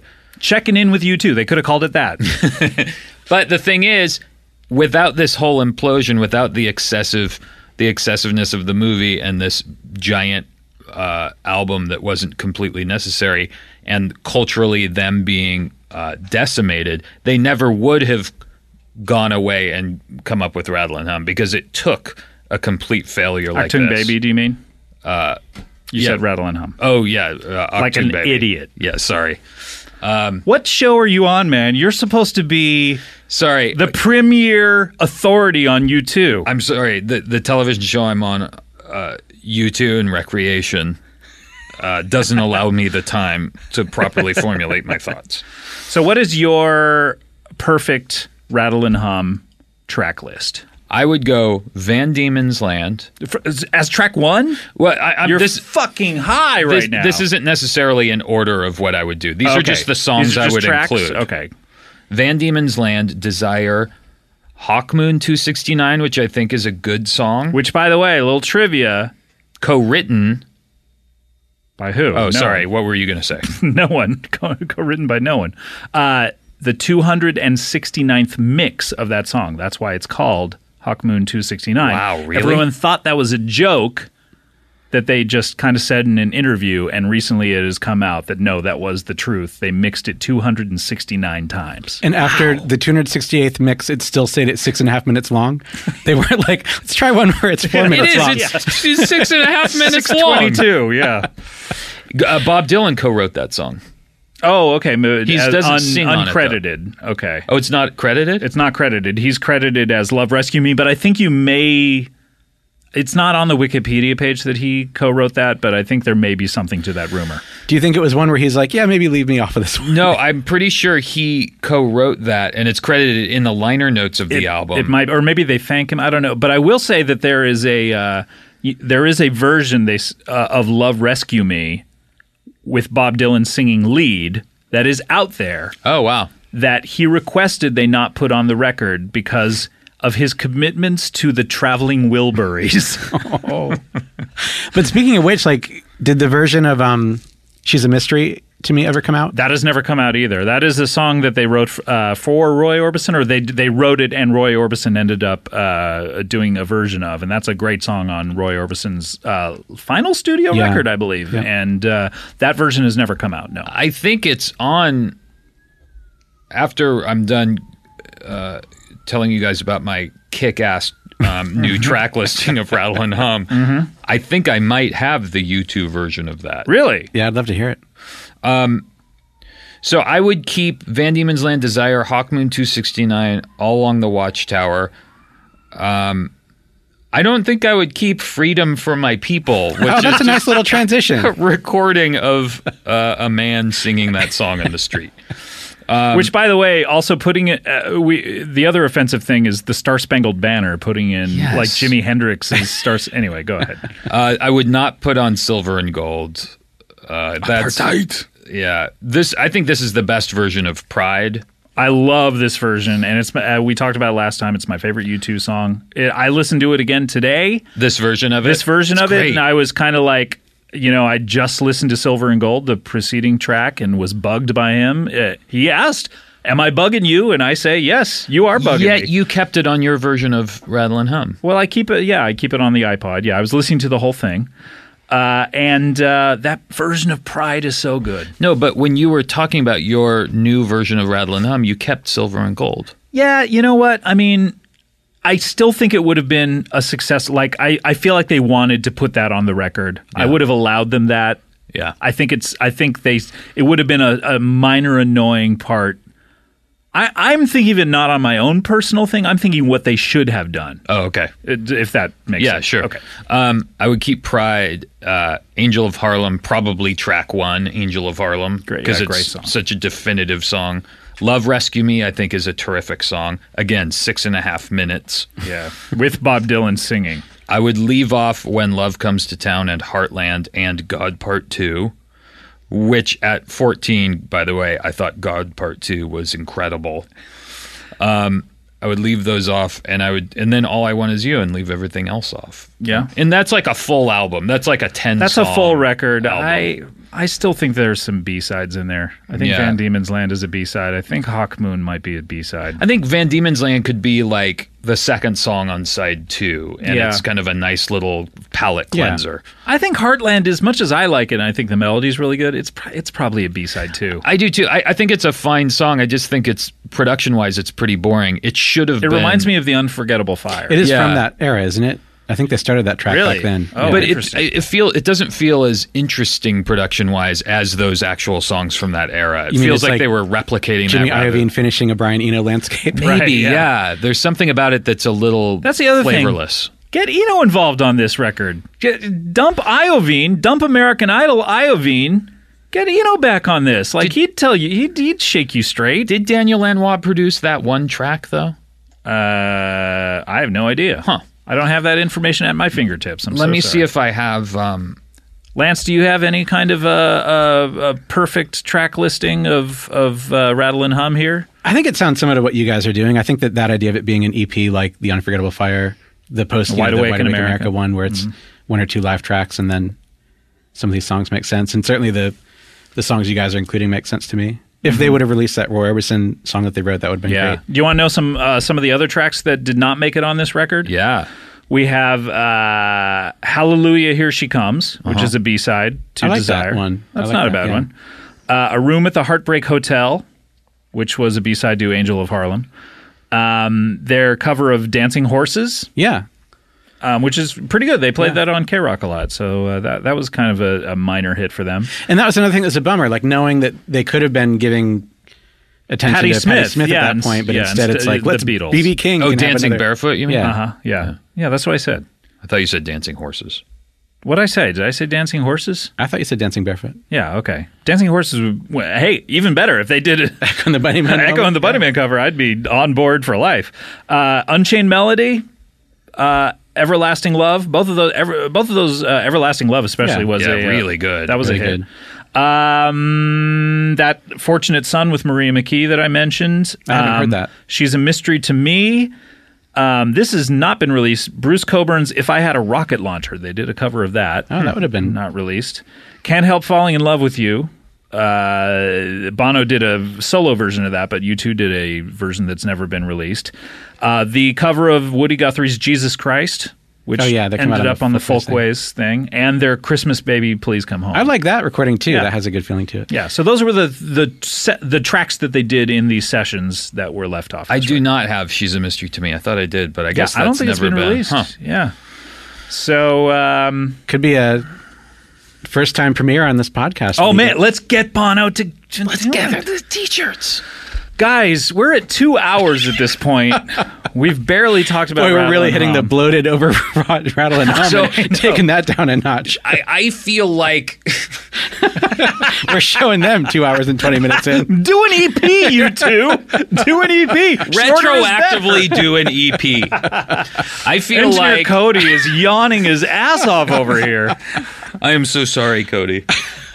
I feel like Rattle and Hum holds a special place in my little boy heart because of what it was at the time. You are younger than I. Slightly. You're 4 years younger, I believe. I'm talked about 40 this. years old. I'm 43. Okay. Am I? 3 Wait, what am I? Yeah, 43. 3 years, 3 give or years take old. 4 or 5 years. But you were a little boy when Little this boy? came out. I wanted to be a big boy. You wanted to be a big boy. I was a big boy. I graduated high school. This was I just started college, and to me, it rang sour on my I feel ears. like if I was like you guys, kind of into them previously and into War and Unforgettable Fire and Joshua Tree, I feel like I probably would have felt similarly. But like I said, this was my new favorite band, and I was like, what the fuck is everyone talking about? These guys are great. And I do think the movie has a lot of cool stuff in it. What's your favorite moment in the movie? I think the performance of Pride is really well shot. They really Does that one go from black and white to color, or is it just color the whole time? No, that's Bullet the Blue Sky at the okay. end. Right. Again, have not seen it in 25 I years. have the Blu-ray at home. Are you ever going to loan me any of these things? You didn't bring the thing you said you were going to bring. Well, last because I show. didn't finish watching it. Jesus Christ. What was that? I could From just the Sky buy Down, these, the by the Davis way. Guggenheim thing. I feel like we haven't. By the way, did you ever turn against it? Were you just completely on board until Achtung Baby came out? I went through in like 92, I went through a thing where I was like, I want all classic rock out of my apartment, and I want only Sonic Youth and, you know, all that kind of stuff. And sort of, you know, I think I sold my copy of it to use. Yeah. How dare you start this podcast with me? I know. It's a strike against us.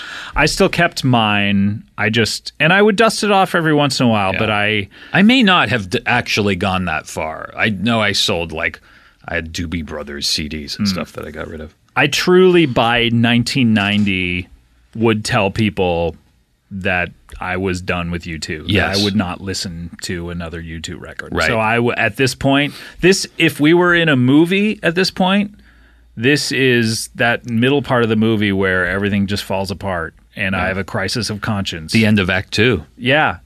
What can I do? Should I give up? Should I forge ahead? Should I find the spirit within myself? We'll find out probably on our next episode what I did. But Lance... Where are you in this? Where did you leave off the Rattle and Hum? I think it was a similar thing. Like I drove to a movie theater on the Friday night that it opened. Took some high school classmates. So you were excited to see it. I was very excited to see it. And the record had been out for a bit at that point, and sort of knew the songs, and was a little bit worried about where they were headed. But thought, well, surely the movie will have more different stuff than the soundtrack. And then within that first 2 minutes that they're doing Helter Skelter. And then he's like wearing the one crucifix and holding the second one into the camera. It's like, ooh, this isn't what I thought I was signing up for or whatever. No, not good. Yeah. Not good. So then were you done with U2? I feel like we barely... I just listened to the previous records. And you're like, hey, those are still good. Yeah, I can still listen to those. Yeah. I feel like we barely scratched the surface on your getting to meet them at all, but maybe there aren't... there's more to it. I guess like in a short thing, like over the years since that time, I went down to Athens, Georgia, and was working quite a bit with REM. Mm-hmm. When U2 would be on tours, like from Zoo TV onwards, they would generally kind of meet up and hang out with the REM guys, and we would go in a group and sort of see the show and go talk to Willie Williams, who designed a lot of the projections and visuals for their shows, and Joe Herlihy, the sound guy that ended up working with REM as well. And they started kind of like sharing advice. They're like, what do you do as you're the largest band in your country, or how do you contend with these changes or shifts or draws upon yourself? And so started socializing with them and going out drinking or going to meals or getting to know them a bit in those kind of contexts. And then in the work that I did I directed a documentary for Anton Corbijn and started going and shooting interviews with the guys and then working with them a bit on Bono produced a film that I directed called The Lazarus Effect about AIDS treatment in Africa. And so dealt with him during that process. So as well. he literally produced it like Correct, yeah. He was giving you notes and Yeah. he was, wow, amazing. And how is he at giving notes? Oh, they were all like, he genuinely has put an incredible amount of work into on the ground relief effort, for quite a long time in different parts of Africa, and really knows what he's talking about there and how to kind of like work with the right people to get results and follow through on things and make sure that things don't kind of wither away or fall apart. And so his insight and sort of, where to go and who to work with there was great. And there's a woman named Sheila Evans that was part of their management company that kind of brought me there and was really great at that whole process. Mm-hmm. And then when we did the premiere, that was at the Museum of Modern Art in New York, and Bono kind of came to the event and introduced it. And that was a big moment where my dad, who had been, this Air Force pilot taking stuff to El Salvador, like he came to that screening and in his mind, like seeing Bono like introduce me or whatever was this weird bonding moment where he was like, okay, there's a justification for what my son's done, or it's a justification for what I had to do in order to put food on the table for him. Right. And so it was a moment that sort of made that a bit easier. Wow. That's great. Terrific. Is your dad still with us? He is, yeah. He is. Fantastic. Has anything like that ever happened since then, or has he just been like, remember that day Bono came out and talked about you? Why doesn't anything like that ever happen anymore? Now you're just hanging around the Jackass and the Loiter Squad guys. Well, I saw you throw up in a Jackass movie. Would you eat some of that Florida pepperoni? So, were you breathing rubbing alcohol in the air of the hotel room? So you've gone from fan to coworker to, dare I say, friend. of the band, and boy, what a life. Yeah. You know, what a life. And how do you feel? I know we're just exclusively talking about Rattle and Hum. We kind of need to wrap up, but how do you feel about the band now, aside from just your personal relationships with them? How do you feel about the band's progression?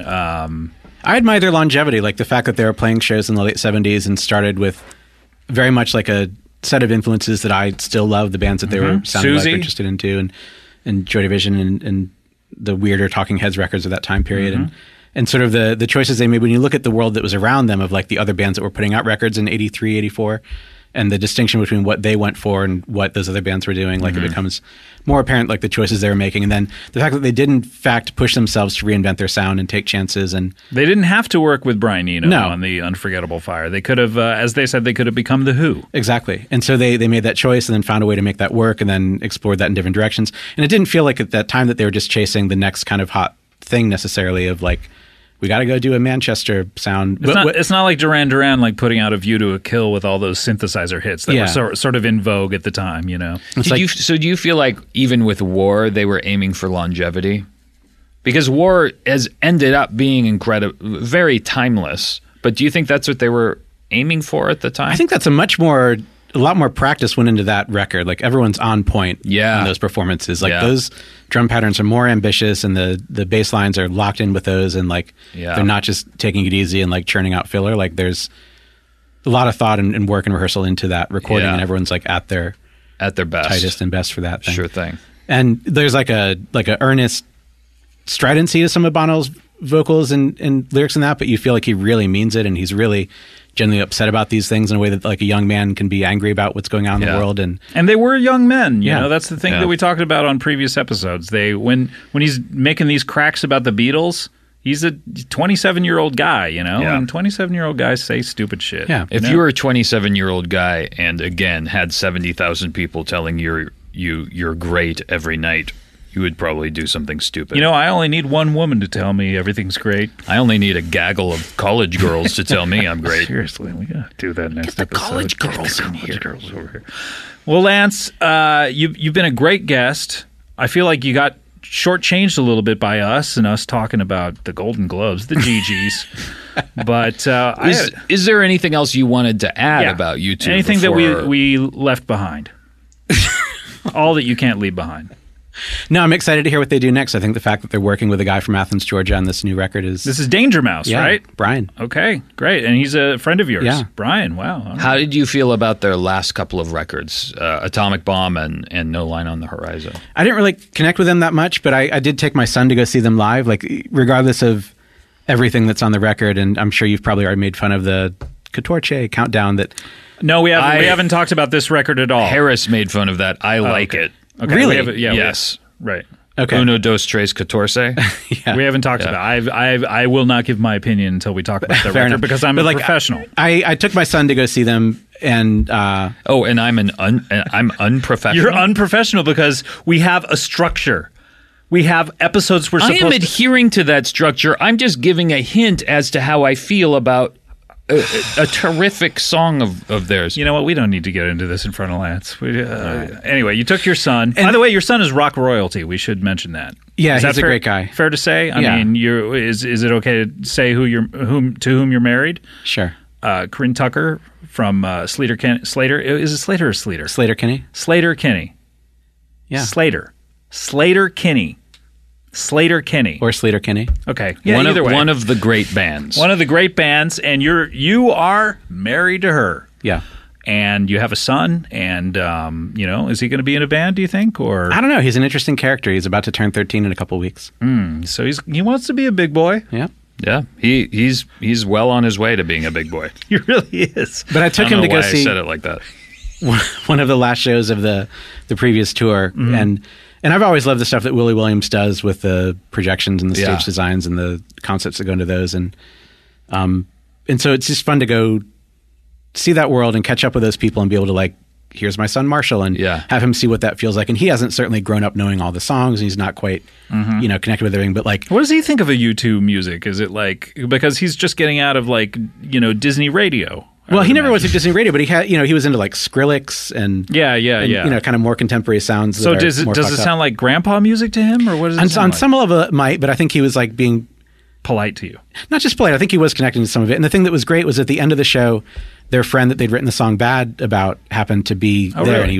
and he had issues over the years with addiction, and was still kind of like around and doing all right, and had come over to see the show. And so they decided, and it very, very much felt impromptu, that like they had done their regular set list and kind of like convened in the middle of the stage and kind of talked over and decided like to try and play Bad, which they hadn't been doing regularly on the tour. Wow, okay. And went into it. And it was a performance where like they didn't have all of the sequenced parts, at the ready, and they might not have remembered every transition, but it felt like a very genuine performance of it. And then they do that thing at the end where they start interpolating other songs and fragments of lyrics, which is, it can be an affectation, and maybe he does sort of like know that pattern that he's going to go into Satellite of Love or whatever. But like it feels very convincing and genuine in the moment when it's happening, when all of a sudden you start shifting into another piece of music, and it feels like maybe he's losing himself in the performance, and looked over and saw my son really connecting, and that they also didn't have a pre-programmed like lighting or video effect to do for that song. And so it was just this sort of like beautiful glow of warm lighting. That's great. As it happened, and it was like, okay, this is what I responded to when I was his age. And just the power of music and beautiful music well done. Absolutely. Yeah. And this is good rock and roll music. This is quality rock and roll music. This is high quality rock and roll. High quality. Well, Lance, thank you so much for being here. Yeah, thanks, man. A great perspective on the band and great behind the scenes stuff. And Adam, you got to step it up next time. That's all I'm going to say. So that's going to be it for another week. And that's. I think this has been a win. This has been in the win column. You know what I mean? I'm just going to say that this is a song that Charles Manson stole from the Beatles. Then U2 stole it from Charles Manson. And I think it's time for us to steal it back. This is Scott Aukerman saying, I hope you found what you're looking for another week. We'll see you next time on You Talking U2 to Me? Goodbye, everybody. Goodbye. On the rising tide, for to face Van Diemen.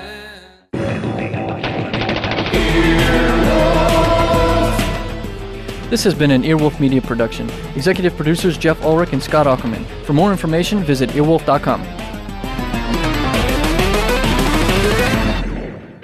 EarwolfRadio.com.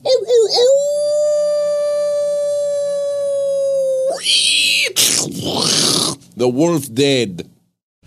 Hey Queeros, it's me, Cami Esposito, and I'm here to tell you about my podcast, Queery. You can sit in on hour-long conversations between me, Cameron Esposito, and some of the brightest luminaries in the LGBTQ family. Queery explores individual stories of identity, personality, and the shifting cultural matrix around gender, sexuality, and civil rights. Plus, it is fun. We have had some incredible guests. Emmy winner Lena Waithe? Yes, definitely. Congressman Mark Takano? You bet. L Word creator Eileen Shaken? Yes. President and CEO of GLAAD Sarah Kate Ellis? We definitely have. We've got celebs.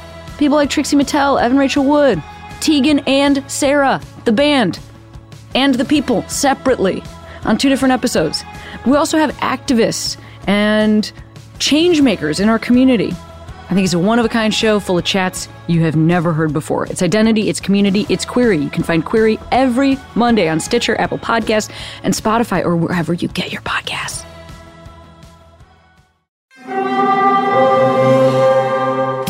Hear that? It's the call of the Crave. And when the Crave calls, you know what to do. Try the $5 Bacon Bundle, because the only thing better than a White Castle slider is a White Castle slider topped with crispy hickory smoked bacon. So pick any 2 of either the Bacon Cheese Slider, 1921 Bacon Cheese Slider, or Chicken Bacon Ranch Slider.